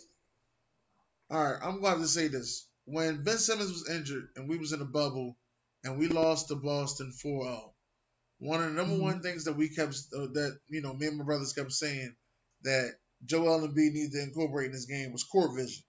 He had no court vision. Once he got double teamed, he couldn't get rid of the ball, and that's what Boston kept doing. They kept double teaming him every time he get the ball. So and when he you came out said this season on our show, I agree with you 100%. Yeah, he came out this season just passed, and he got his court vision together and got better at it. And was in the MVP voting, but he missed too many games, so it wasn't given to him. It was given to the Joker. But he was up there, like he's worked on his game year in and year out, and he's getting better. But I'm with him. If I'm working on my game and you not, I am gonna say something about you. And if I say something about you in the media and you feel some type of way, then I could be that same person to go back and apologize. But just because I said something about you and you're my teammate is because I'm frustrated that we sit here at this point and we should be somewhere that we should be in a championship.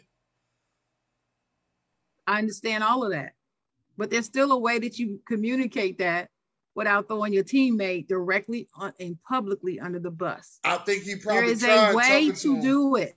That's what I'm saying. There is a way to do it, and there's a way you don't. And it's fine if you choose the way that he did. It's not unusual. Like I said, he's not the only one that's done it. It happens all the time, right? It happens all the time. Right. But when you do that, then you have to accept the blowback from it. You can't then blame the other person if they feel salty about what you said in public, even if you're right. There's a way that you do it. Yeah, I don't. Shout out to Mike Tomlin. He will tell you that in a minute.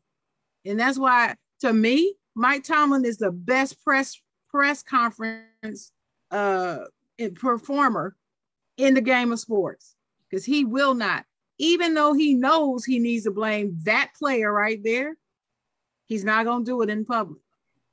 You keep that stuff in-house. You say you're disappointed. You say, we did not perform. We did not execute. I'm frustrated because we were this close, yada, yada, yada. And then you can tear them up behind the scenes if you want to. But that's not what you do. We all rag on Ben Simmons. He was touted to be the next LeBron James. And look at what he's been doing over the past, going into the 6th year. Look at what he's been doing. He don't listen. So, I mean, I get it. In crucial and I'm not saying that he was wrong in his assessment. Ben Simmons was the key reason why they didn't win. Yes, he was. But, if you're going to say that, you big and bad and frustrated enough to say it, then you're going to take the blowback from it. And if the blowback is, well, I'm Ben Simmons, and even though your team wants me to come back, and you saying they saying come back, I ain't coming back because of you, because of what you said. That's what he's gonna do. You got to be willing to accept that. He the reason lost out on his 25% increase in his money. I ain't got nothing to do with that. You don't want to come back, then don't come back. But at the end of the day, I don't think they got nothing to do with you not going to play in the Olympics. That sounds like a personal choice. No, it is. They listen. You'd be surprised, right?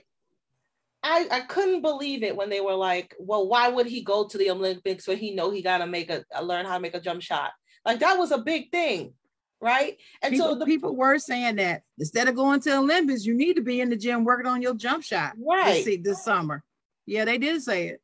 And actually, commentators said it on TV. They said it from the broadcast booth. I don't want to hear about that work on your jump shot during the summer. You got I don't either. I see these every summer. I'm watching on Instagram every summer, playing against a bunch of Uber drivers, taking all these shots. Every summer, I'm watching the same thing. Game time, right? He may take 10 threes in the season, and that be it. And you be like, "What? I just take the shot. I'd rather you take the shot." We get it. And I'm definitely not defending Ben Simmons. Trust me. If anything, I want you to work on the most is your free throws. If there's anything I want you to work on the most is your free throw shoot. And it's crazy how teammates was taking up for him. Like when he did the spin move on Herter and he was wide open for a dunk and he passed the ball to Matisse Thybulle, who wasn't wide open. And everybody looked at him like, why you ain't just take the dunk? And Thibault was like, well, the play before that, I was open, so he just came down and did the same thing and gave me the ball. Knowing damn well that wasn't the right answer, but Thibault still took up for him. And to me, it was just... Dennis, like I said to you pre-show, there's too much of coddling this ball. I'm willing to do all the pre-work, watching the video to see where you guys are coming from, because I'm not the type of person not try to see both sides. At the end of the day, though, what you're describing to me seems like all the passes you gave to early LeBron. LeBron used to always pass the ball. He always used to pass up shots that he shouldn't take, right? But the train was behind him. Everybody was like, okay, pro LeBron. They believed in him. So I always wonder, like, what does it take for you to give someone the pass? And Ben Simmons is only in year 4, just coming out of year 4, and we're already damning him. You know, like if he's still shook on some nip, you know, on some tip in year 6, 7, right? That's when you come into your ultimate prime. Then I understand, but maybe he is going through something right now. But a lot of people are looking at the situation, but by then it's too late. You know why a lot of people are upset? Because they feel as though that the Sixers should have won 2 or 3 championships by now. That's why a lot of people are upset. Listen, y'all condition yourselves to what was the term? Something the process.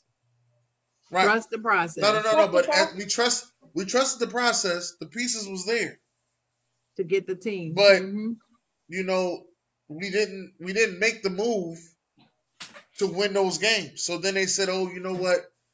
It was Brett Brown." Even though I still think we could have won that championship with Jimmy Butler, you know, with Brett Brown. So you know, okay, it was Brett Brown. So then this year we got Doc Rivers, and you know, all the cards set up right. You know, the Nets was not the number 1 seed. We had home field advantage. You know, we just beat the Wizards. We're going to play Atlanta. Atlanta comes out game 1, shoots the lights out the gym. The living lights out the gym in Philadelphia. Shoots the lights out the gym to let you know this ain't going to be an easy series. Game 5 and game 6, we up by 20-plus points in both of those games. The veteran leadership of Lou Williams, which a lot of people ain't gonna never say, okay, by Lemon Pepper Lou, and the rest of Atlanta made a comeback. And I got to give a shout out to Rashawn, because he always say being up 20 in the NBA don't mean nothing. It doesn't. It don't mean nothing. It's all in the NBA. It's all about runs. I got to give that shout out to Rashawn. It's all about runs. And you got to make sure that you can dominate during those runs, because your run is coming. Well, listen. Ben Simmons regressed last year. All his stats were down. All of them. And that is a fact. I'm looking at his stats right now. That's a fact that nobody wants to talk about. But what you need to look at is why. And then when Embiid came out with the only reason why they got rid of Jimmy Butler was because of Ben. Right. That opened up this whole can of worms. Huh? It was Ben and Brett. Well, Joel, it was mainly Ben, is what Joel said. And again, a lot of people weren't sold that Jimmy Butler was the key. You see, Jimmy Butler is that other player on that that list we can't mention around Tricia. I'm sorry, I forgot. But you already let it out. I'm sorry. Then it's that your fault. Can't talk about Jimmy Butler either. No. Joe. Hey Josh, write that one down. Give me buckets. Put him in the list. So just to recap, or just to clarify, Sharon, Embiid actually said the reason why we traded Jimmy Butler was because of him. Yes, there is a quote. Well, let me put it this way. There is a quote being floated around as if it was true, that he actually said it. I have not seen the quote, because you know how people make up quotes and do these memes. I have not seen the quote on a reliable source's page that this is what he said, nor have I heard it on a video or anything. I'm just saying I've seen that being featured. It's into 2MW, actually. I think somebody posted it in 2MW if I'm not getting the groups all mixed up, because I look out at all of them every day. That he said that. Okay, so question before I move on. Dennis, do you believe that? I believe it, but is the reason why I believe it is because your beloved Brooklyn native JJ Redick has a podcast, and he had Jimmy Butler on the podcast, and they were talking about things that were going on in Philadelphia that did not make sense to them. And what did he say? I just want to be informed before I like. And one of the things that Jimmy Butler was saying was more so about coaching, and he was saying that it was, the coaching, it was things that were said to him by the coaches that did not make sense. And the one time he went and he stood up and he said something, now he's considered the bad guy. Right. Because he was the only one that would speak up about whatever that was. What was going on? Like he said, they would go in the film room and nobody would say nothing. It'd just be a bunch of clicking, click, right, click, click, and Jimmy Butler was like, "Well, I just got here, so I'm looking at JJ like, well, what the fuck is going on here? Like, ain't nobody gonna say nothing. We just click, click, click. That's it." And then we just left. And I'm like, and he said, I pulled JJ aside like, "Why are we here?" Mm-hmm. He talked about two things in that interview, mainly coaching and culture. And that was a part of the culture he didn't understand. What nobody was engaged with the film. Coach would be clicking and explain it. Nobody had questions to ask. Nobody said anything about that. Nobody disagreed or agreed. They just were quiet. And the only person that said something, he said he's not used to that. Right. And the only person that said something about it later was TJ McConnell. So when Jimmy went off, he mentioned what TJ McConnell said, and JJ was like, "Well, you kind of threw TJ under the bus." He was like, "I didn't throw him under the bus. It was a conversation that we had, and I just was bringing it to the light." Right. Why you got to bring conversations to the light? Because it was something that what he was trying to say is it's not something that needs to be said in the dark. It's something that needs to be said on practice so we can get better. Okay, so I'm gonna say this, and I don't want to I don't want to be a negative person, so I'm trying to be very calculated with how I say it. Jimmy Butler being traded away from the Sixers and blaming Ben Simmons, to me, does not add up. Because at the end of the day, these are businesses and they make the best business move. If Jimmy Butler was a better fit for the team, or Ben Simmons did not belong, they would not be keeping him here. They would not be asking him to come back. That's just from a non-emotional thing. Like, they're out for the best fit, right? Jimmy Butler, this is getting into my Jimmy Butler thing. You have to understand Jimmy Butler has been on before going to Miami, was on 4 different teams. Every team got the problem, but not him. Oh, 3. It was 3. Yeah, it was 3. Every team got the problem, but him. Only reason I'm going to say yes is because let's think about it. The Bulls haven't been the same since. Minnesota has not made the playoffs. Philadelphia hasn't gotten over the hump. He goes to Miami in one season and gets to the championship. Now, in the COVID. You call it what you want. You could, right? At the end of the day, LeBron still got 4, right? We still say LeBron got 4? Yeah. But we're going to say Jimmy went to 1, okay? That's how we're going to do that. He went. Now, if you want to say LeBron got 3 with an asterisk, then we'll say Jimmy went to 1 with an asterisk. We're going to have to put those in the same category now. I just want to link this back to, like, transition in business. You think that if a team gets rid of a player that they genuinely want to have as a huge figure or a centerpiece in their organization, that they're not going to have some issues when they release said player? Like you think that when they release, when he leaves the Bulls, they're just gonna, all right, Jimmy's gone, yay, that's what we needed, right? When he was the centerpiece for on that organization, same thing with Minnesota, same thing with the Sixers. Do you not think that there would be some kind of negative fallback to having that? Adding him to a team is not like your point about him going to Miami, they would have changed. Of course, if you add a great player to a team, you're going to see results. But when you subtract the great player, you think that you'd see great results? So Jimmy Butler is a great player.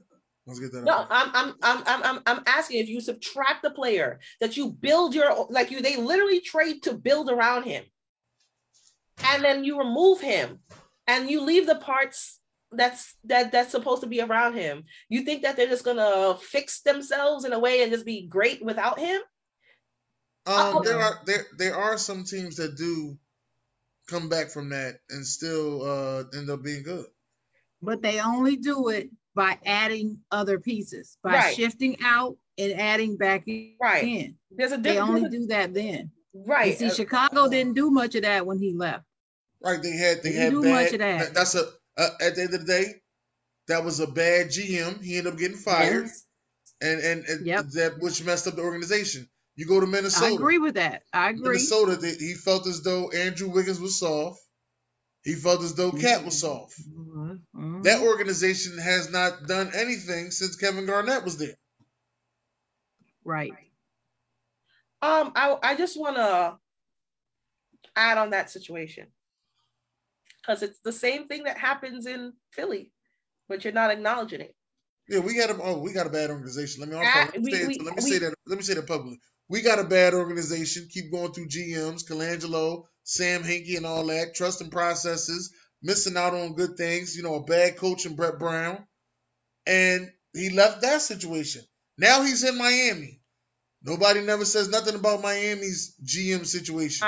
Eric Spoelstra is already considered a certified coach. He gets there and he goes right to the finals. Sorry about cutting you off. You are. Go ahead. I have to add the layer that we're not putting on, which is the environment at which each of the organizations have.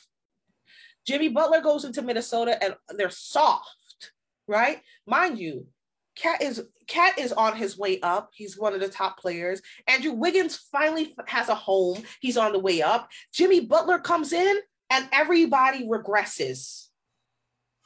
I don't know. Right? No. There's documentation. There's documentation and articles written about the regression of Cat and the regression of Andrew Wiggins. Him coming to the environment. And remember, everybody thought Chicago was a toxic place because of the coach. What's his name? Tom Thibodeau. Thibodeau, right? So you got this player that has a certain temperament, that grew up in a certain culture, coming to a new team, not adjusting, right? Everybody's been there. They have a system. All these players are great before he got there. But he needs he's and mind you, he had a different upbringing. Remember, he grew up away from his family. He had a hard life. He came in with that temperament, and it was hard for him to adjust to that. Boom. He lasts like a year, right? A year. They trade him over to the 76ers. You have an up-and-coming Embiid, an up-and-coming Ben Simmons, and what the first, I had to pull up the article while you were reading. It says, I don't know who the fuck is the leader around here. No. Coming again with the hardness, right? First, he comes in and he does it. He needs to know this. He needs to know that. And everything is just hard. I don't want to use the word toxic because I don't know. But he comes in again. And you go to Philly, Miami, who was with a Pat Riley. Right now, LeBron leaves Miami because of several things he didn't like with that organization. Mm-hmm. And one of the things was the way that Pat Riley treated him and the organization. Jimmy Butler's suddenly right at home, huh? Because one thing, I'm gonna tell you why. Because one thing about Jimmy Butler, he appreciates hard work. He's a hard-working dude. And one thing about Pat Riley's a hard-working coach. I remember the quote from Chris. I can't remember his name. Is it Kanan? I think he got drafted right after LeBron. Chris Kanan got drafted right after LeBron. He went to the Clippers. And the first thing, he got drafted right after Dwayne Wade. Sorry about that. He got drafted right after Dwayne Wade. First thing he said to Dwayne Wade was, "Thank God I ain't going to Miami because they work hard over there." Mm-hmm. The first thing he said to him. Listen, we're talking about the NBA. You don't think Cat averaging 20 points a game is working hard? Well, I said Chris Kanan. That's what I was talking. I'm talking about. I ain't saying Cat don't work hard. Yeah, I just say I don't think the Cat is a franchise player. I don't think Andrew Wiggins is a franchise player. Well, there's a difference between working hard and being soft or hard or tough. Soft or tough, I'll say. There's a difference between that. You can work hard and still be a soft player. Just like a lot of people. I'm not saying that I'm agreeing. I'm not saying that I'm agreeing with Dennis, and I'm not saying I'm agreeing with Tricia. All I'm pointing out is that there is a difference between being a soft player and a hard worker. And you can be soft and be a hard worker at the same time. Because when the only thing that I will say about what Jimmy Butler was saying was that their heart was soft. They were not tough when you needed to find that switch to turn it on. Wiggins and Cat wouldn't turn it on, and it frustrated him. And in practice, where you need to do all the dirty work and the grunt work in the practice, they wouldn't do it. They didn't want to do it. They would be pushed to do it, and they would complain.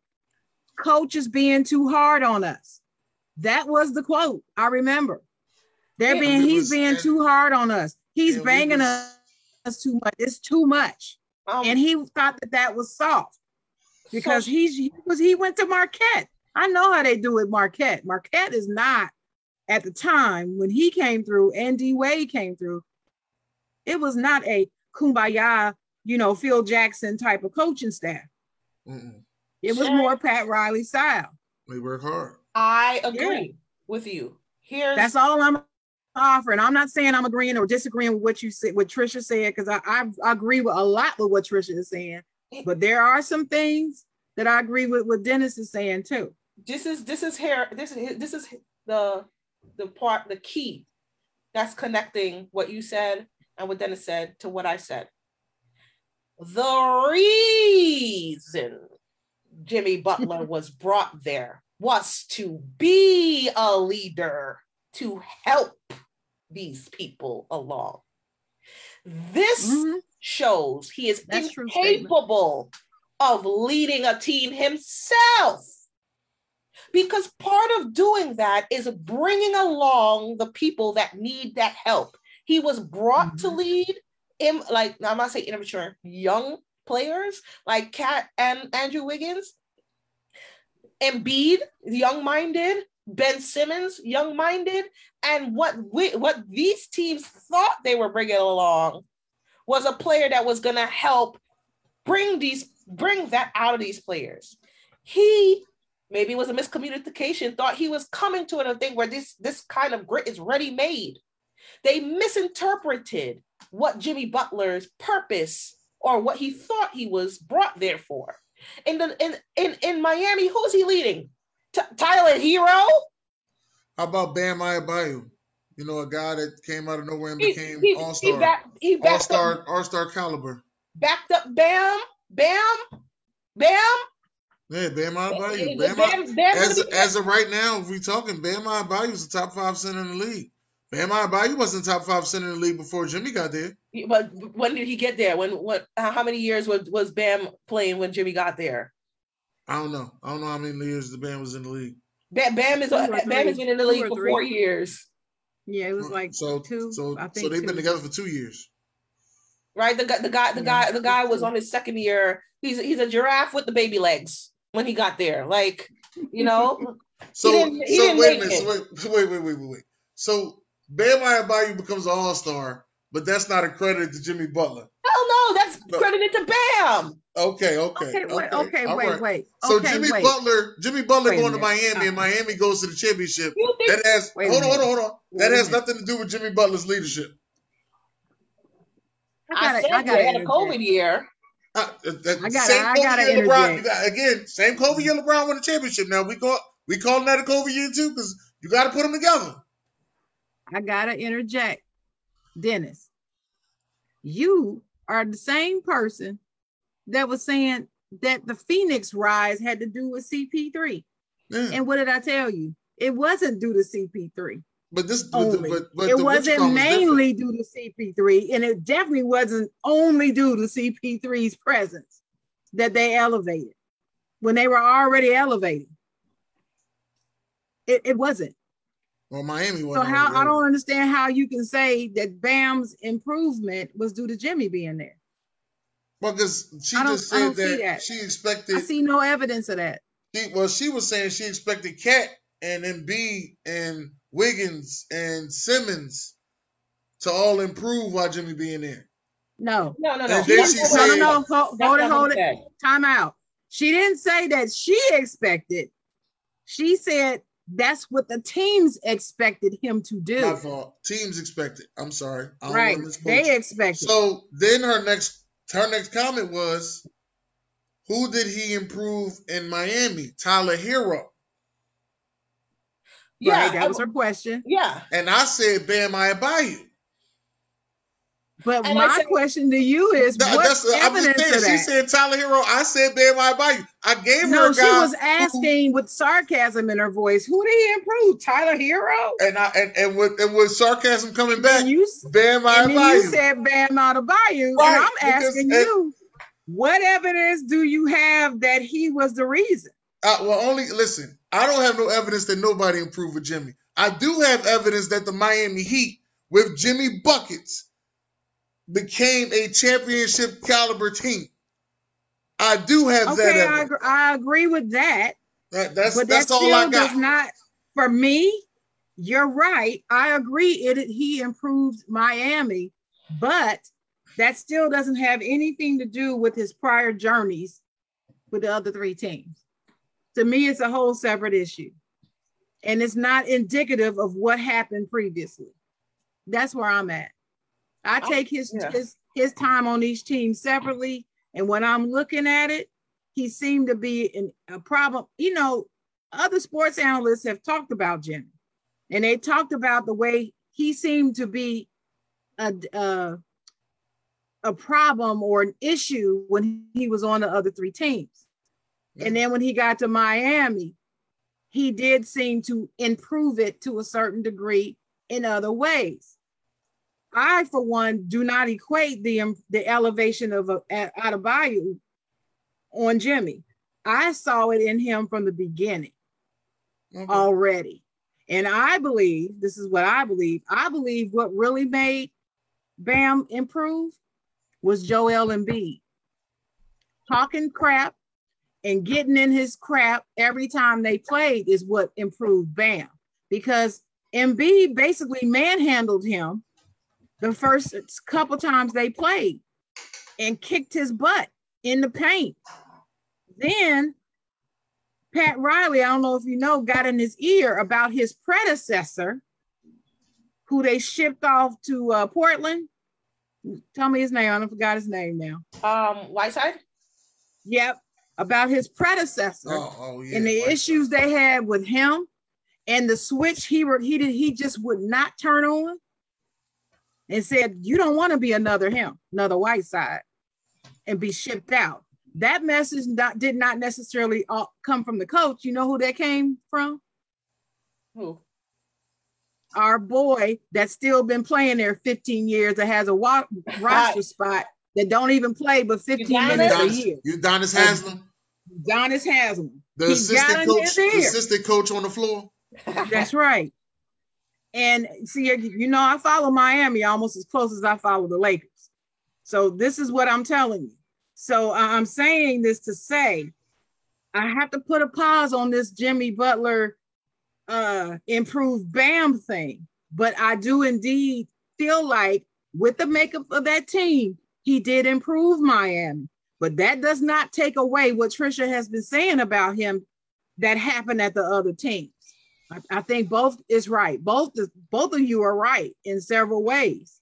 That's how we only going. I mean, like Damon Hargrove, the sports guru, he was saying that all in Minnesota that also had to do with coaching, which the coach at the time was Tom Thibodeau, which I didn't understand how that was even a situation because he was the same coach when he was with Chicago. But then I started to think about it. I just really think that Minnesota is just a messed up organization because Tom Thibodeau went to another messed up organization, which is the New York Knicks, and took them to the playoffs with Julius Randle as the franchise player. Sorry to talk over you, Dennis. There's so many variables every year that come with performance, so it's hard to just make a firm quote. And I'll say this, like, Dennis, there may be like things that you're right about with this situation that like I'll acknowledge that it's there. I'm not saying Jimmy Butler isn't a great player. I'm just saying that we have to look at just in a common sense thing, like typically speaking, you're being shifted from team to team, right? And every shift is a situation where you don't believe people are working hard, or you don't believe that they're pushing everything to the limit. And then you get to a team finally and it works. It could be that the environment of the Miami Heat, like Sharon said, it could be that he realized, I have to make some changes in myself because I can't just keep switching teams. I've heard some good things about Jimmy Butler in Miami when coming into practice and, joking with the team. There are good things that they heard you hear about that happened in COVID, all that stuff. Everybody learns a lesson, right? I would bet that Jimmy Butler learned, I shouldn't even talk harsh about my players from Minnesota. Damn, I came into Philly and started disrespecting the management and they shipped my ass right out of here. You got to Miami, he got 2 teams of learnings. Like, look, I'm not going to pull this, here, I got to make some changes. I believe that he made some personal changes himself too, to be able to thrive in that environment. It just wasn't taken as it is Jimmy Butler, Yeah. He became a different player at Miami. And Dennis, I know I mentioned that on Talk Your Ish one time, what a different player he seems to be. He didn't seem to be a different person, not just player, but person. He did seem to be different. He seemed to really care about those young boys on the team. Right. Too. And he definitely respected Spoelstra. And of course he respected Pat Riley, because Pat Riley is not going to have it any other way on his team. That's just the way it is. That's why Whiteside is not there. Even though he had talent, he's gone because he did not respect the management the way he should. One last thing about Minnesota, and it's just really quick because I don't have the proof. I like to say things with proof. I feel like the things with Minnesota, the situation with Minnesota was very early in his transition, but very raw coming out of what like Chicago. You have to understand that players over time, just like us as people, we go through this maturity phase. And I believe coming out of Chicago, he was still on his ego trip. I think the problem that happened in Minnesota wasn't Minnesota, but the fact that him and Wiggins pretty much had the same numbers. So then it becomes who's priority over who, right? So how you stand somebody up is, hey, I'm not only getting the same numbers, but I'm a harder worker. I'm a leader, right? All of that goes above and beyond, because really Cat regressed, but a lot of his targets, or a lot of it, what it seemed in the media was that it was his being heads with Andrew Wiggins, right? Mm-hmm. And Andrew Wiggins is a soft temperament kid. He's always been soft temperament. So what's the fight? To me, the fight is, look at the numbers. This is the guy I got to compete against. Well, to me, Andrew Wiggins was always that quiet 20 guy. And I used to What? say this. I used to say this about what's the guy who played for the Bucks, number 22 right now? Milton? Milton. I used to say this about Yeah, Milton. yeah. I used to say he was a quiet 20, but Right. this playoff series, he came out and showed his clutch gene and started balling harder and actually became a two. For well, actually, I'm gonna say some games he was the one. I'm gonna keep it real. Some games he Mhm. was the one. Going over there with Giannis. Right. Because he had to. He had to. He had Right. to He had to take step up and do it. those tough shots. He So had to yeah, win those But let me games. tell you, that belief that Giannis put in him elevated him, and he let that be known. right. Right. He let And that be known. that's important. So me going to Mhm. him going to Minnesota, I thought was this ego thing, because you really have to compete against Andrew Wiggins. Andrew Wiggins is quiet. He's quiet. And if you come in as a leader, you have the emotional intelligence to know who's the quiet guy, who's the strong guy, who's the loud guy, and make it work. And Jimmy Butler, coming out of Chicago, maybe didn't have that emotional intelligence. He just thought they were soft, or they didn't, right? But perhaps that was the problem there. He gets shipped out to the Philly, and the least expressive thing, person, Andrew Wiggins, tweets, "Thank God," right? Because he's probably been running ragged, Right. He's probably tired of being bullied in practice by the dude. Right. And so, Wiggins, can I please say something else about Wiggins? What? You got to remember, Dennis, this is the same dude that was drafted by Cleveland and shipped out because LeBron James said he'd rather have Kevin Love. And I'm telling you, just like people want to say that Kwame Brown never got past the treatment that he got at the Wizards by Michael Jordan and them, which I think is a crock of crap. I still do. I believe that Wiggins, that effect has haunted him and chased him through his whole career. Yeah. The fact that LeBron, the man, did not want to play with him. I think it got into his psyche. I think it's still there. Because when Wiggins was drafted number what? 1. I thought that this was one of the most talented college basketball players I had ever seen in a while. And I'm a big Wiggins fan from college. And then he gets drafted and then shipped out. I was like, he picked Kevin Love. I thought Kevin was okay, but to say you wanted him over him, yeah, the gifts. Wiggins was more gifted and talented than Kevin Love ever could dream of being, as far as I'm concerned. When he was raw and came into the league, if they had put the time in him then, it would have been amazing, the growth and development that dude would have had if he had been allowed to play under LeBron and learn from the dude and get some kahunas about himself. But no, that ain't what he wanted. So he got shifted off. And I'm not saying that LeBron was right or wrong. I'm not saying that. So I know we got Damon in the comments, and I'm not looking at the comments right now. So I hope he doesn't take this as criticism of LeBron, because this is not about him. I am just saying I believe that situation might have stayed in his head more than we realize, because now he's over at Golden State and still being kind of reserved. And the dude is bad. He is skilled, well skilled.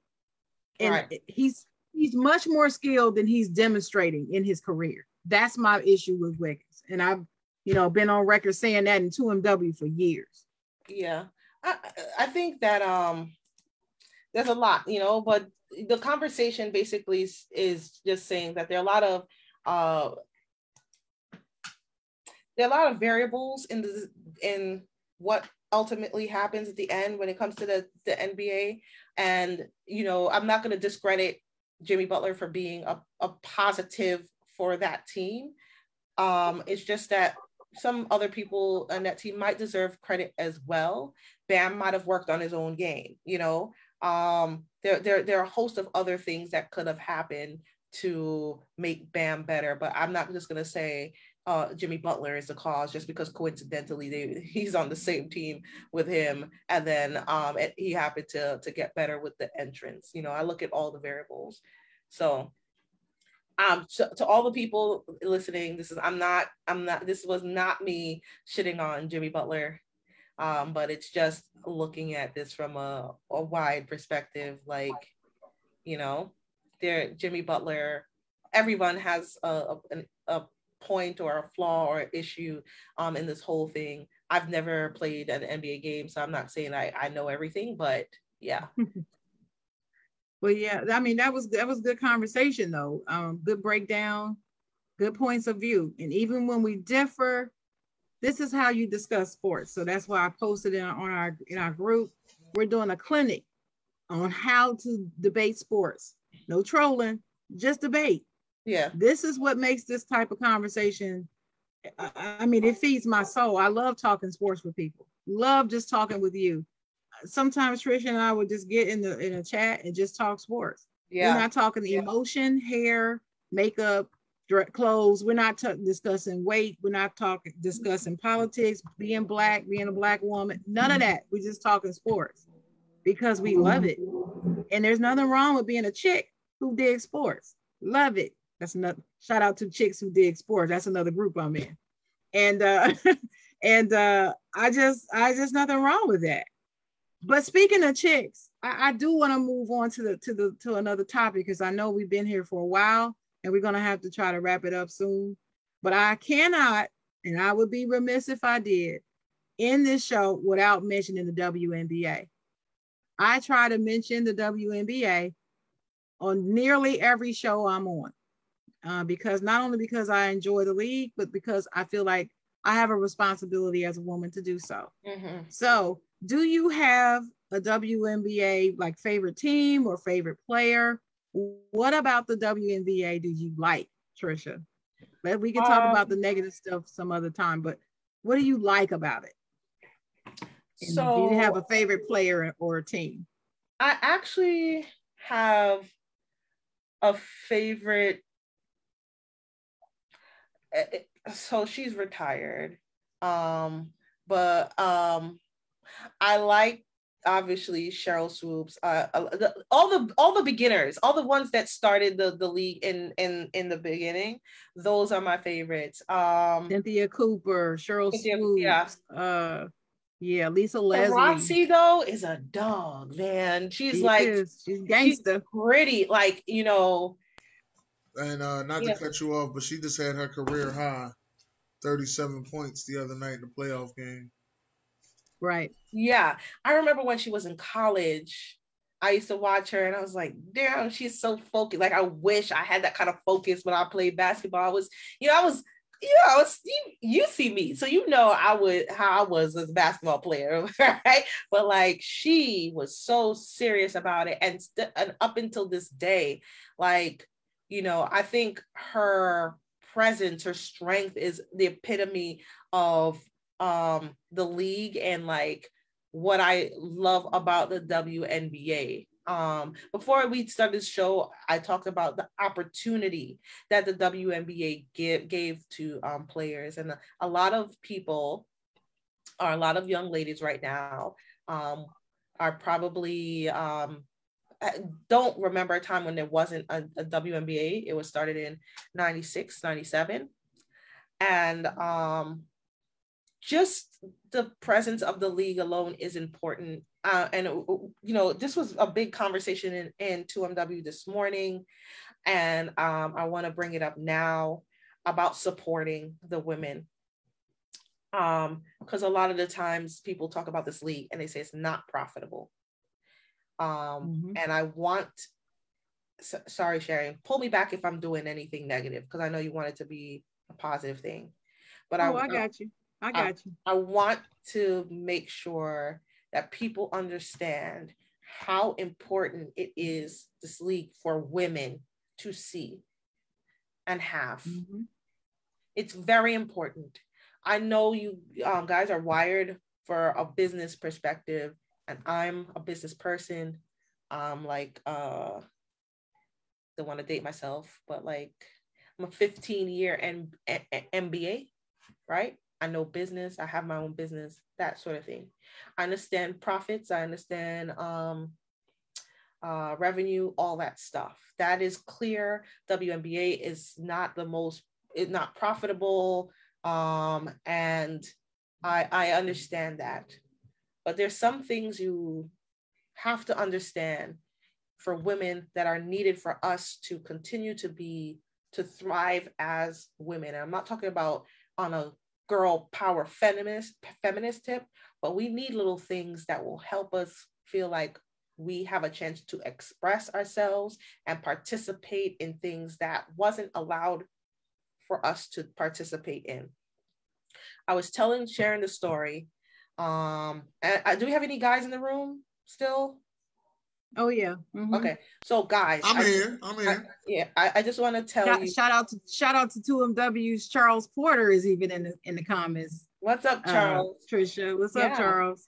I want to tell you guys that in '96, when they first started the WNBA, it was a very emotional time for me because I love sports. I've always loved sports. People always wonder things about me. Well, the story behind me is like, I was the only girl in my family until I was about 16 years old. So like, if my boy cousins went to the card store or the comic store, I went along. They had to go to the park, they sent me along too. If they were playing football in the street, I had to be the quarterback because, they're not going to tackle the quarterback, right? I have to I throw the ball, right? So that, I had to participate. And that's where my love of sports came. But the one thing I could not do and wasn't allowed to do is play. Right? We could not play basketball with the boys. I had to always stand on the side of the court and watch. We weren't allowed. Remember, 1996, 95, we're not allowed to play unless we were one of those girls that were always hanging out with the boys and could play a boys level. Like maybe there were one or two of us in that did that. Like as far as in the parks I know, but we weren't allowed to play. Right? And Sharon would tell me, we weren't even allowed to stand at the side of the court, even in the pickup games. That is true. Yeah. I was a big double dutch person. I played double dutch. No females. Double dutch. But if I wanted to stand by the court, I literally had to dress up full Scully, like people could not know that I was at the court. Come with a hoodie on, everything. Right. Had to wear your high tops. You couldn't wear lows. Right. Your high tops. Right. With the tongue up and tied all kind of. You couldn't have it just straight lace. You got to have it all. You had to have that look. Right. Yeah. And I would have a little basketball under my shoulder. Like a little. That was my purse, but I had a little basketball. Right. We weren't allowed to play, not because of the girl power things. Multiple things. We didn't play regularly, and boys are stronger than girls physically, where it's not safe, right, to play. So you have to understand what the WNBA means for us. We didn't get to past, and girls play college ball, but I'm talking about like the littler ones that were still on the courts and going to the park and stuff, right? Weren't able to play unless there was like a real girls team put together, and weren't even allowed to go on the court to play, shoot the ball around, and none of that. Imagine in 95, right? 96. You got to give us this. And you got to let us have this. And we, sports is a male thing. I'm not going to be delusional and say sports is a woman's like arena. Sports is a male arena. So we're not conditioned to come to our own games. We're trying to get dates. We're trying to get ready for marriage. We're trying to do all that stuff, right? We're not conditioned to do it. So we are depending on other males to support us, support our sport. I know we don't bring in the money, but we need it. We really, really need this from a mental standpoint, from like even from like court, like going forward. and I would equate this to, and not to be political, but to all the Black men, when Obama first came in office, you were like, wow, we could get there. That's the same mentality, the same thing that happened in my head when my basketball coach informed me that they're going to start a WNBA. At the time, they were distributing VHS tapes called We Got Next, and he handed us these tapes at practice, and I was like, what is this? And he's like, they started a professional basketball league for women. And I was like, what? Right? Mind you, I'm still a bench player, so I know I'm not getting that. Right. I'm like, it didn't matter though. Didn't even matter. Did not matter. Right? So please. Love of the game. Love of the game. We just want to play. Please, we just want to play. Like you guys have always been able to play any game you want. Any game you want, you could come in and play. There's no stopping. But imagine not being able to go to the park and shoot the basketball, or you got to shoot it real quick and get off the court, right? Right? Like you imagine not being able to play. And or playing a sport and knowing your cutoff is college. You're not going past this. Right? Y'all gotta give us this, please. Yeah. Like it's refreshing to us to know that we have it here. We're gonna get better over time. We're already starting to evolve as physically as people. We're starting to dunk now. Like you have to give us time. Right? And I know time is money, but it's worth it because the women are going to be so much more empowered later. They're going to, and these women, even though they may not be players and we're sometimes fans and we're sometimes watching, we are the mothers to your kids. And we need to have that strength, the mental strength that we're supported from every different place. Right? So please, stop shitting on people or start shitting on the WNBA. Don't do this cut and dry return on investment thing. I get it. We're not profitable. But even Europe, they're taking the hit because they know, right? That's why we go over to Europe where we get more money. But give us this because we could not play on the court at all. Right. And that's all we wanted to do is play.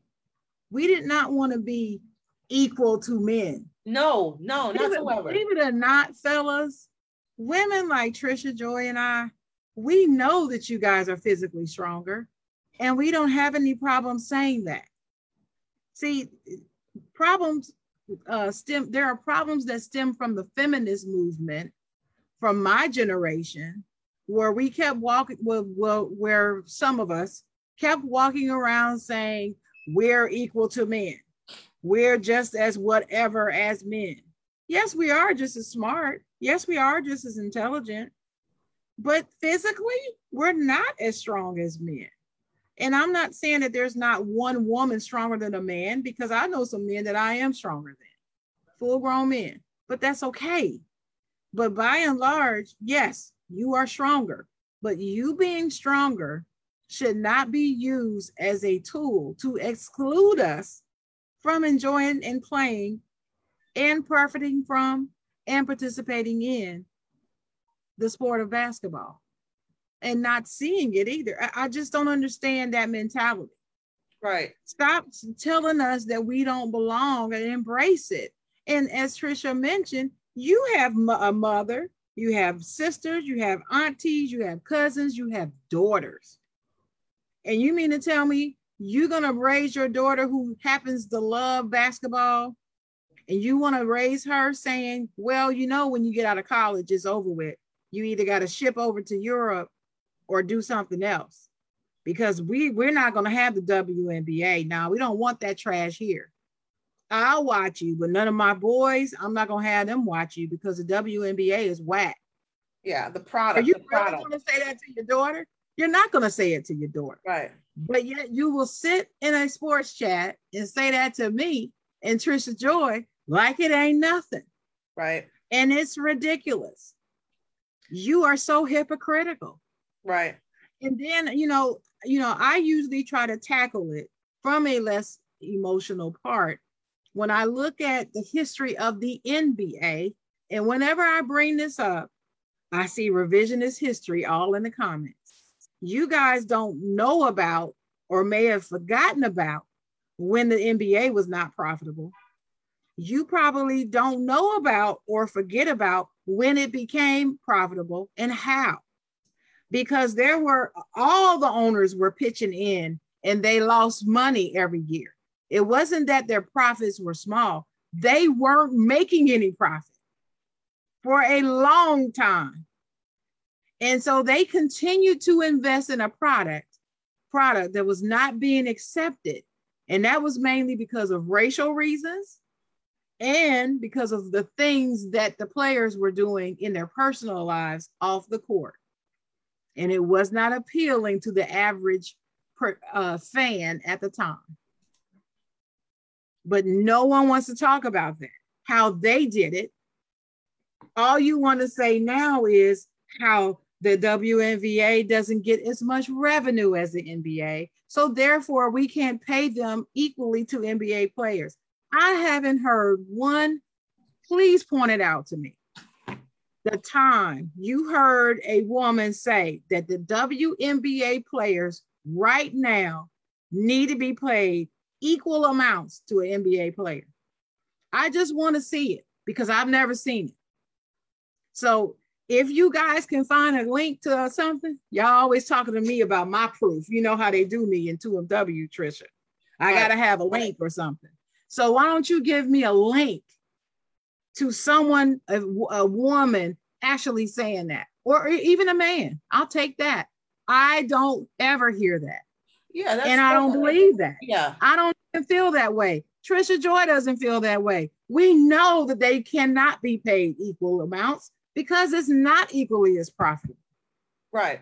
But it doesn't mean that the salaries that they're receiving now aren't ridiculous, though. They are ridiculously too low. Right. And my argument has been for the last 5 years is that they should take different steps and do more to strive towards that parity. And don't give up on the WNBA. Market it properly, improve the product in a way that will make it more engaging with the public. Say what they're going to say, say what they say, and do what they say they're going to do. So if you're going to promise this with the WNBA, deliver what you promise. Right. Deliver that. They have failed at that in a lot of ways, especially the delivering the promise and then making the promise and not delivering on it. Right. For instance, last season when they had that record-breaking season, this season when even though the viewership was up the first 2 weeks of the WNBA, what also happened by the third week, people started complaining because they would announce that these shows would be broadcasted on these particular streaming services. People would go to the streaming service and the show wouldn't be there. The broadcast wouldn't be there. Or they would say, we're going to broadcast the LA team, the Sting, what do they call the Sting? Sparks. No, not the Sting. The Sparks versus the Liberty on this particular streaming service at 7 p.m. And then they don't tell you how to get to the streaming service. They don't give you the path or the link. So people are mad. And then they're flooding the WNBA website. Where is the show? Where's the broadcast? All that happened. But guess how much coverage that issue got? Very little. Right. Very little. So this is what I'm saying. You're not telling the truth when you say that nobody wants to watch the WNBA. That is a flat out lie. Right. Because and more men watch sports than women across all sports, even figure skating. Now that's something I didn't know. Okay? More men watch sports than women everywhere. That's just the way it is. So we're not, so for you to blame it on us, this is another thing that I hear. Well, then y'all women, more y'all don't even watch the W. Y'all don't even, Well, we don't watch all sports, period. We don't watch the NFL like y'all do. We don't watch the NBA like y'all do. We don't watch Major League Baseball. We don't watch hockey. There's no sport that we watch more. None. There's just not. So I'm like, so get that argument dead on arrival. Right. Throw it out the window. It's it's so I mean, I feel like sometimes I'm fighting a losing battle, but when I see the results, when I check the data almost every week during the WNBA season, I'm checking. I really do. And when I see the improvement is inching up, when I hear those comments in these sports groups now by y'all boneheaded men telling me that it doesn't deserve attention and it's not important, right, and it needs to be trashed, I am better able to handle it now because I know you don't know what you're talking about. Right. You're just being ignorant, and that's okay. You're going to be ignorant because I know better. I know better. Go ahead, Tricia and Dennis. I just had to get that off. I just had to say it because Tricia and I, we've been talking about this, especially in 2MW for years. And it's been a couple of times. That's one of the reasons that you mentioned earlier that you would call me and say, I'm leaving the group because of the way we would get treated on the wall by these flaky men. Right. Hypocrites, big time hypocrites, ignorant to the facts. All they talking about is they're not profitable. Never want to address what to do to realistically make it more profitable. Even saying crap like they're just look too small on TV. Maybe we need to make the court smaller. That was a big. Forget that. Well, Dennis, that was a big falling out. I'm not even going to say who the person is. I'm not trying to drag him at all because that's my dude. I love talking. We're friends now. See, that's we're gonna leave that alone. But that was one of the most. That was one of the most ridiculous things that we had ever heard, and that left us pissed for months. We were told that people don't watch the NBA because we look too small on the court. So if they could make the court smaller and so we could look bigger on the TV, then you guys will watch. And they were dead ass serious about it too. Mm-hmm. So adamant. That's it. But yeah, Dennis, happy to hear your thoughts. I think Sharon said everything that I could say. I actually watch the WNBA from time to time. I don't catch every game because, as Sharon said, they're kind of hard to catch. Yeah. Even with me having 5,000 channels. Yeah. Shout out to my 5,000 channels. It's still hard to catch. You know what I mean? But I did see Diana Taurasi score that 37. They're playing against the Las Vegas team with Liz on there. I kind of got a crush on her, and it's surprising how good the Chicago Sky is. With my boo Candace Parker. It's surprising. Right. I'm like, they just got that team. And she's trying to take them to the championship already. She's the common denominator. Yeah, she's trying to take them to a championship already. I'm like, damn. Well, you knew when she and our boy Derek Fisher had issues that was gonna happen. She had to go, so she could finish out her career and do well. I ain't seen a bright spot in Derek Fisher past the Lakers. Okay. That's all I'm gonna say. I ain't seen a bright spot. You mean the Sparks? No, past the Lakers. Since he won that sixth championship with the Lakers, or fifth, right. Fifth championship with the Lakers, I ain't seen nothing good out of him since. Okay, all right. Okay. That's what I'm gonna say. He's still fine as hell, but yeah, you're right. Yeah, he's fine enough to steal motherfuckers' girls. Fine. Yeah, he's fine. I'm not talking about that. I'm just talking about the way the man looks. He's still fine. All types of drama around him. He started drama. I don't do the drama conversations. You know me. I don't. I don't like to talk about them drama stuff. Who took whose girl and all. I don't really care about that. Mm-mm. Yeah, but the WNBA, I just feel as though it needs to be.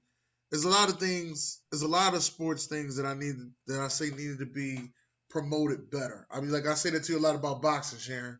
It needs to be Right. promoted better. Like if it's a fight that they want everybody to see, you'll see it everywhere. Like remember we was watching the game together, and the Pacquiao fight was on the first preseason game.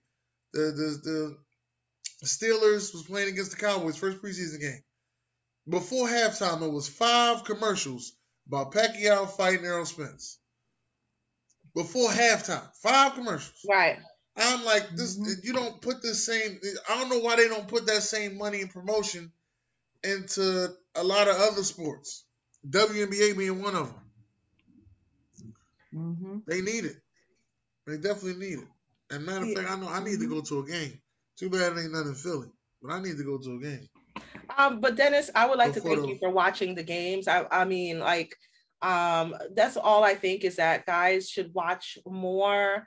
Just give it a chance. I'm not saying that everybody should become a fan, but just give it a chance. And I think talk about it. Talk about it. Talk about it because you like even just seeing that you watch specific games and can talk about different things. That means a lot to like just me, but in general, other guys will look up to you and look up to and watch the show. They can see that it's a topic that you think is important or you have covered, and they will, they will kind of nudge themselves to look at it.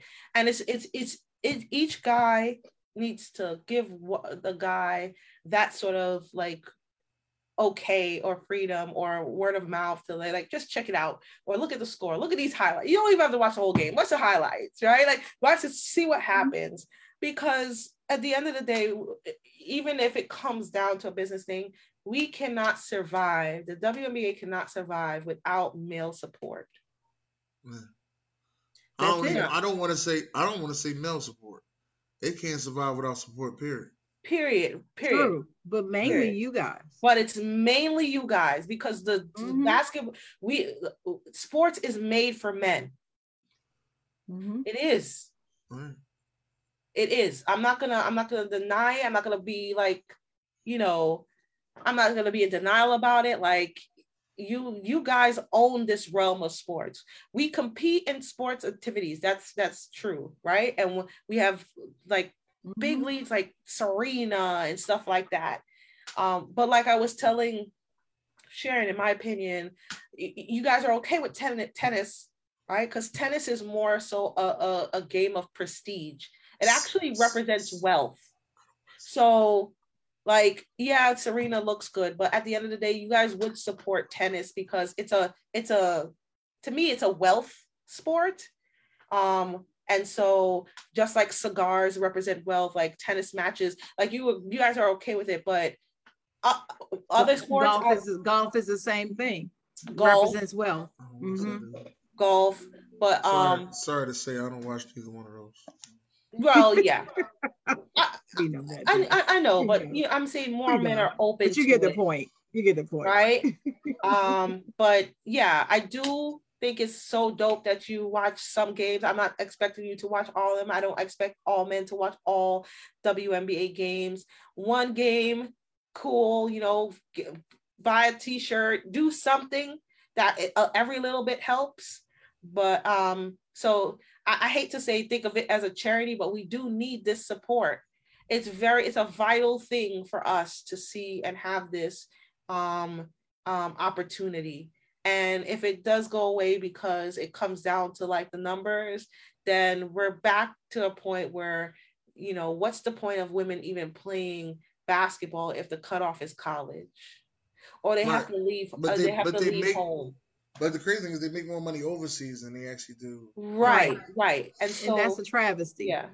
That's a travesty given what this country is supposed to be about. Right. That's a travesty. I didn't know that until Steve Harvey said. Steve Harvey had Candace Parker on the show. When he had his daytime show. He had Candace Parker on there, and she explained how she make more money overseas than she do. Yeah. So a lot of decisions women would have. You didn't learn that just from loving basketball? No, You could have got I that didn't just. think. You could have just got that just from the movie. No, on Love It, but on Love and Basketball, remember she at the end she got into the WNBA. I know it So I because didn't. So they finally created the league. yeah, but it didn't tell me that she made a lot of like. It didn't tell me that the WNBA is paying less than what they're paying over there. Like they didn't get into that. So this is what but this is what you missed. Rather than go back over there and make all that money, because remember, he wasn't doing anything. No, he was hurt. Yeah, and he had the child, and he was at the game, but he wasn't doing anything. He wasn't playing. But rather than take her and her family back over to Europe, she stayed there and played WNBA. You remember that, right? I remember that. She gave up all that money to go to the WNBA, even though they were paying her less. It was worth it to stay home because she missed home. That's why I said they need a part 2 to that the little girl actually comes up playing basketball. That's what they need now. I agree with that. Spike, if you listen to Spike, you need a part 2 to that where the little girl actually grows up and please bring the same people back if you can. I mean, the chemistry between Omar Epps and Sanaa Lathan is just incredible, and we need them to be back as the parents. Right. Substituting nobody. I don't like sequels when the originals aren't there. It just does something to me. Right. I'm gonna send this to Spike. You better write it too. He's gonna write it down. He's gonna clip it and send it to him. I know what he's gonna do. Dennis is a master at clipping video, and I'm trying to learn. I'm trying to get better at that.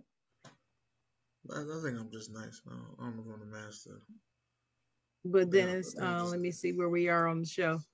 This is I know what I wanted to say. Now, Tricia Joy's eyes are probably gonna get this big when I make this statement because I don't usually do this. But I want to give a shout out to a member of 2MW. I'm in probably about 3 or 4 different groups with this individual, and we don't tend to get along. So we kind of avoid each other, right? But the one thing I must give a shout out to him for is the way he posts about the WNBA. He posts in 2MW, and he posts in Round Ball Round Table about the WNBA. So-and-so did this last night in the playoffs. He posts often. And that's the one time I will like his post when he does that. And so I'm gonna give this shout out to Siaka Sase. I think that's how you say his name. See, I told y'all she was gonna make that face. What? Because he does that. He does that. And like I said, I told you, Damon Hargrove and everybody else, that when I make these sports comments or comments in general, it's not about my emotions or how I like the person and don't like the person. I really try to be objective. And objectively, Siaka, and let me say also Isaiah Reef, I think it's Isaiah Reef, Brooklyn is his name on the thing. Yeah. Or Isaiah Reef in 2MW. He also posts about the WNBA often. If I'm forgetting about somebody, maybe Daryl Hall, maybe in 2MW, they all post about the WNBA, and I appreciate that. And Dennis, I also too thank you for watching the WNBA, as Tricia said earlier. Yeah, I just do, because it's important. We don't hate men. We love men. We love them. I love y'all. I have a son, and I have a daddy that was the world to me. So I love men, but I'm telling you, without y'all, we can't have the WNBA. So stop slamming us. That's all I want to say. So that's all I want. That's the final thing I want to say on the WNBA. I think we need to move on, but I just think that we got to have this conversation. This is a great conversation, you guys. No trolling, no arguing, no elevated voices, nothing. This was good. I gotta tell Siaka. Yeah. I'll have Dennis clip it and send it to you. You can show him. It must be serious with Siaka. Shout out to Siaka. That man can't stand me. I'm just saying. He cannot stand me because I'm a Kobe fan, and he hates Kobe to the death. And He just can't stand me because of, whatever. But I give credit where it's due, and I do appreciate the fact that he does post, comment, and say good things about the WNBA in NBA, even though he also acknowledges it's not profitable. He does post about it. Sometimes he posts more about it than I do. So, which is, that's saying something. So I believe that's how you say the last name though, Sister. I don't even know how you say it. I'm just in shock. Okay, like, Siaka Cisse. Yes. Siaka Dauda Cisse. I believe that's his name. So congrats. Shout out to you, Siaka. And just so you know, straight from me, and I sincerely appreciate that. I really do. Mm-hmm. That's cool. I think this is a good place to end it, man. Like, I don't know what else is on. What else is on? We'll end it with this because I do know. I don't know if is it a stage play or more so just an acting career that you have going on, because you kind of everywhere like Broken Glass. I gotta, Who, me? Yeah, you. She does. She does plays. Okay. She does commercials. She does short skits. Yeah. She does videos. You ain't seen her Great Adventures commercial. You need to see it. It's crazy. Sure. So I do a little bit of both. I started out, so the comedy thing that I started when I was on stage, right? I did a lot of stage and play practice with a couple of drama schools and the comedy schools that I've enrolled in. So they call it like black box stage comedy on stage. This year, recently, starting November of 2020 through now, actually, is when I transitioned, obviously because COVID closed theaters. I've been doing a lot of stuff on screen. So TV, there's another TV show that should be coming out soon that I taped in March that I was in, and I did Evil Lives Here. So that's another TV show. I did the commercial, the Six Flags. I did another commercial for another company, but I don't want to say it until it comes out. So okay. No, that's out. I did something for like a YouTuber that has a production company. He has like 4 million followers. I did something like that in April.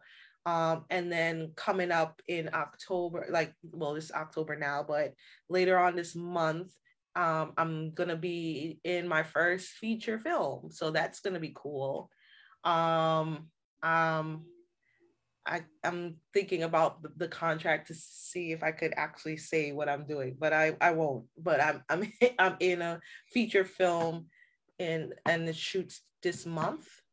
So whenever it comes out, it comes out. So yeah, I'm actively auditioning for both stage and screen, but mostly most of the stuff are going to be like on screen stuff that's coming out going forward. I'm getting back to the stage. COVID kind of got me a little shell shock, but starting November, December, I'm gonna start making my way back to Broadway, off Broadway, and doing shows on stage. So you write now? Do you write shows too or no? Yeah, well, so yeah, I do. I write sketch comedy. I wrote a lot of Christmas based sketches that were performed off Broadway right before COVID, right? So I had like 6 pieces that are either Santa, I love me some Santa based, holiday based shows that were performed in the Producers Club in Manhattan, and another stage, the Magnet Theater in Manhattan. And I also wrote a feature film, which I'm trying to get pitched, and I'm in the process with that. And I'll give you more details about that off screen. But that was the first, like in COVID, I sat down and had this idea about a basketball movie. And I just sat down and wrote the whole thing in 4 days. It's 90 pages, 92 pages long. I've had people read it, edit it, and it's going to be like an animated film. So I'm, I'll actually, Sharon, you read a version of it, right? Yes, I did. Yeah. Mm-hmm. So it's been improved since then, but it's I have to see the revised copy. Yeah. It's called Back to Colorado, and it's not like it's a film that talks about the family composition and household, but from an alien perspective. The basketball player is an alien, but they're NBA players, and it's not like Space Jam, definitely not as hokey, but a little bit more serious. The main character is handicapped, so it's overcoming hardships is the theme of that film. Okay, all right. Tricia Joy, writing, acting, doing comedy. Yeah. Now, have you ever did stand up? Let me get that out the way. No, I haven't, but I've been invited to do it. I feel like the craft is such like you gotta hit. You gotta hit. It's like I'm nervous to do it myself, but you gotta hit. It's like I know a lot of comedians, and matter of fact, one of them live out there in Brooklyn with you, Reggie Conquest. Okay. I went to school with him. Yeah. So them boys is actually hitting. He's been doing it since like 2004. Right. He's just now getting on. He's been on Insecure. He's been on Sam J's Paul's and the Michaels TV show. He's been on all of them. I don't know if I'm funny enough for stand up. I have funny stories, but I don't know if I'm like I have the craft. I think you're funny. I think you're funny. I think I am funny enough for stand up. Your comedy would be story comedy, right? Yeah. It's not the hit them hard and fast stand up. You'd have to do like a special, like when Whoopi did her one woman show. Yeah, it wasn't like this. It was stories cracking you the hell up. That's you. I would be rolling. I'm gonna try it. Dennis, you say you're gonna do it? I might try. Don't you be pressuring me into trying to do it early. But let's set a goal. Let's set a goal. What date? By what date? Let me. See, this is how she gets you. She does it to me. I just love it. What day? Thank y'all for coming to the Side Jawn. Stop it. When we debuting, Dennis, January. No, we better talk about that after the show. In the post show. We don't have to get them, but let me read these couple of comments just to close out. OG, shout out to OG for still being with us, said we need to see the WNBA on ESPN primetime. Yes, we need to see more of that. They're on their primetime sometime, but it's usually on ESPN2 and not on one primetime. So yeah, we do need it on the main. And OG said that's how overseas attracting our women, the more cheddar. And he said Tricia Joy get down like that. He's like giving you props. And Mr. Damon Hargrove said, I would say bring Tricia Joy on Talk Your Ish Tuesday, but shit, I don't want her and Miss Chocolate to steal my shine since I look better than Dennis, Ron, and OG Czar combined. LOL. But in all seriousness, great show. Please do it again. Much love and respect the knowledge off the charts.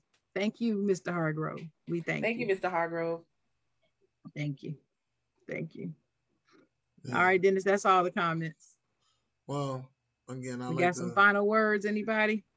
Let's start with our guest. Yeah, let's start with Tricia. Tricia, she got some final words. To all the people that are doing their own content and they're finding out that they are having a hard time, just keep believing in yourself. Keep going. Look at Dennis and other people and look at their work ethic and I'm sure Dennis can share some of his own personal ways of getting over like tough days. That I think that would be a good thing to hear. But like always know, like, just keep going. That's my final thing. The way to get over tough days is just know that, you know, the light is light at the end of the tunnel. You know, one of the things that they always say in the Bible is that the God won't put more on you that you can bear. You know, so it's gonna be tough days, and I always look at it like that, like oh man, I'm broke, I can't do nothing. I'm at the bottom. Well, I can't go no further down from here. That's the way I look at it. So there ain't nothing else to do but go up. Right. That's exactly what it is. I look at a lot of things different than other people. You know, a lot of people. That's why I call myself the ignorant thinker, because I look at things a lot different than other people. A lot of other people be like, "Oh, I'm here, I'm stuck, I ain't gonna never be nothing." Nah. It's a rise and fall, man. I'm trying to get to an even level. You know what I mean? That's all it is. I'm just trying to get to an even level and be happy. Always be happy with what you're doing. If you ain't happy, then leave whatever you fucking with, leave it alone. Throw it in the trash. But be happy. Is my last statement. All right. And my final thoughts. First of all, thank you to everyone who came into the Side Jawn with us today, listening, engaging, commenting, and not commenting, just watching the show. We thank you because we do it for you guys, and without you, we can't do it. So we appreciate all the comments, the views, the likes, the shares, all of that, everything. Thank you to our wonderful, wonderful, wonderful special guest, Tricia Joy, for dropping so much knowledge today. We really enjoyed having you on. We knew this show was going to be special, which is why it was not pre-announced. And we knew it would be a special one, but thank you for coming on. And to all people out there, again, who are doing their thing, keep going. Like Tricia said, deal with the negative and use it for the positive. Just everybody stay safe. Just remember we're all human on this earth. Just be good to people. Just be good to people and be good to yourself. It finds its way back to you when you're good to others, even when they're not good to you. Right. Just be good. Just make the decision, because that karma, it will come right back around. And even when you feel mistreated and you think by being good to that person makes you look like a sucker, trust and believe with patience. You will see you will win in the end because of it. The wisdom of my ages, my years on this earth tells me that it's been proven to me many and many times. So I'll just leave that with you. Happy Saturday, everybody. If you have an election going on in your state, where you are, your town, please get out and exercise your right to vote. No matter who you're voting for, have your say. Love all of y'all. Love everybody. I'm just glad to be still here fighting. Just glad to be here. Dennis, right. God it's on you. bless. Great day, baby.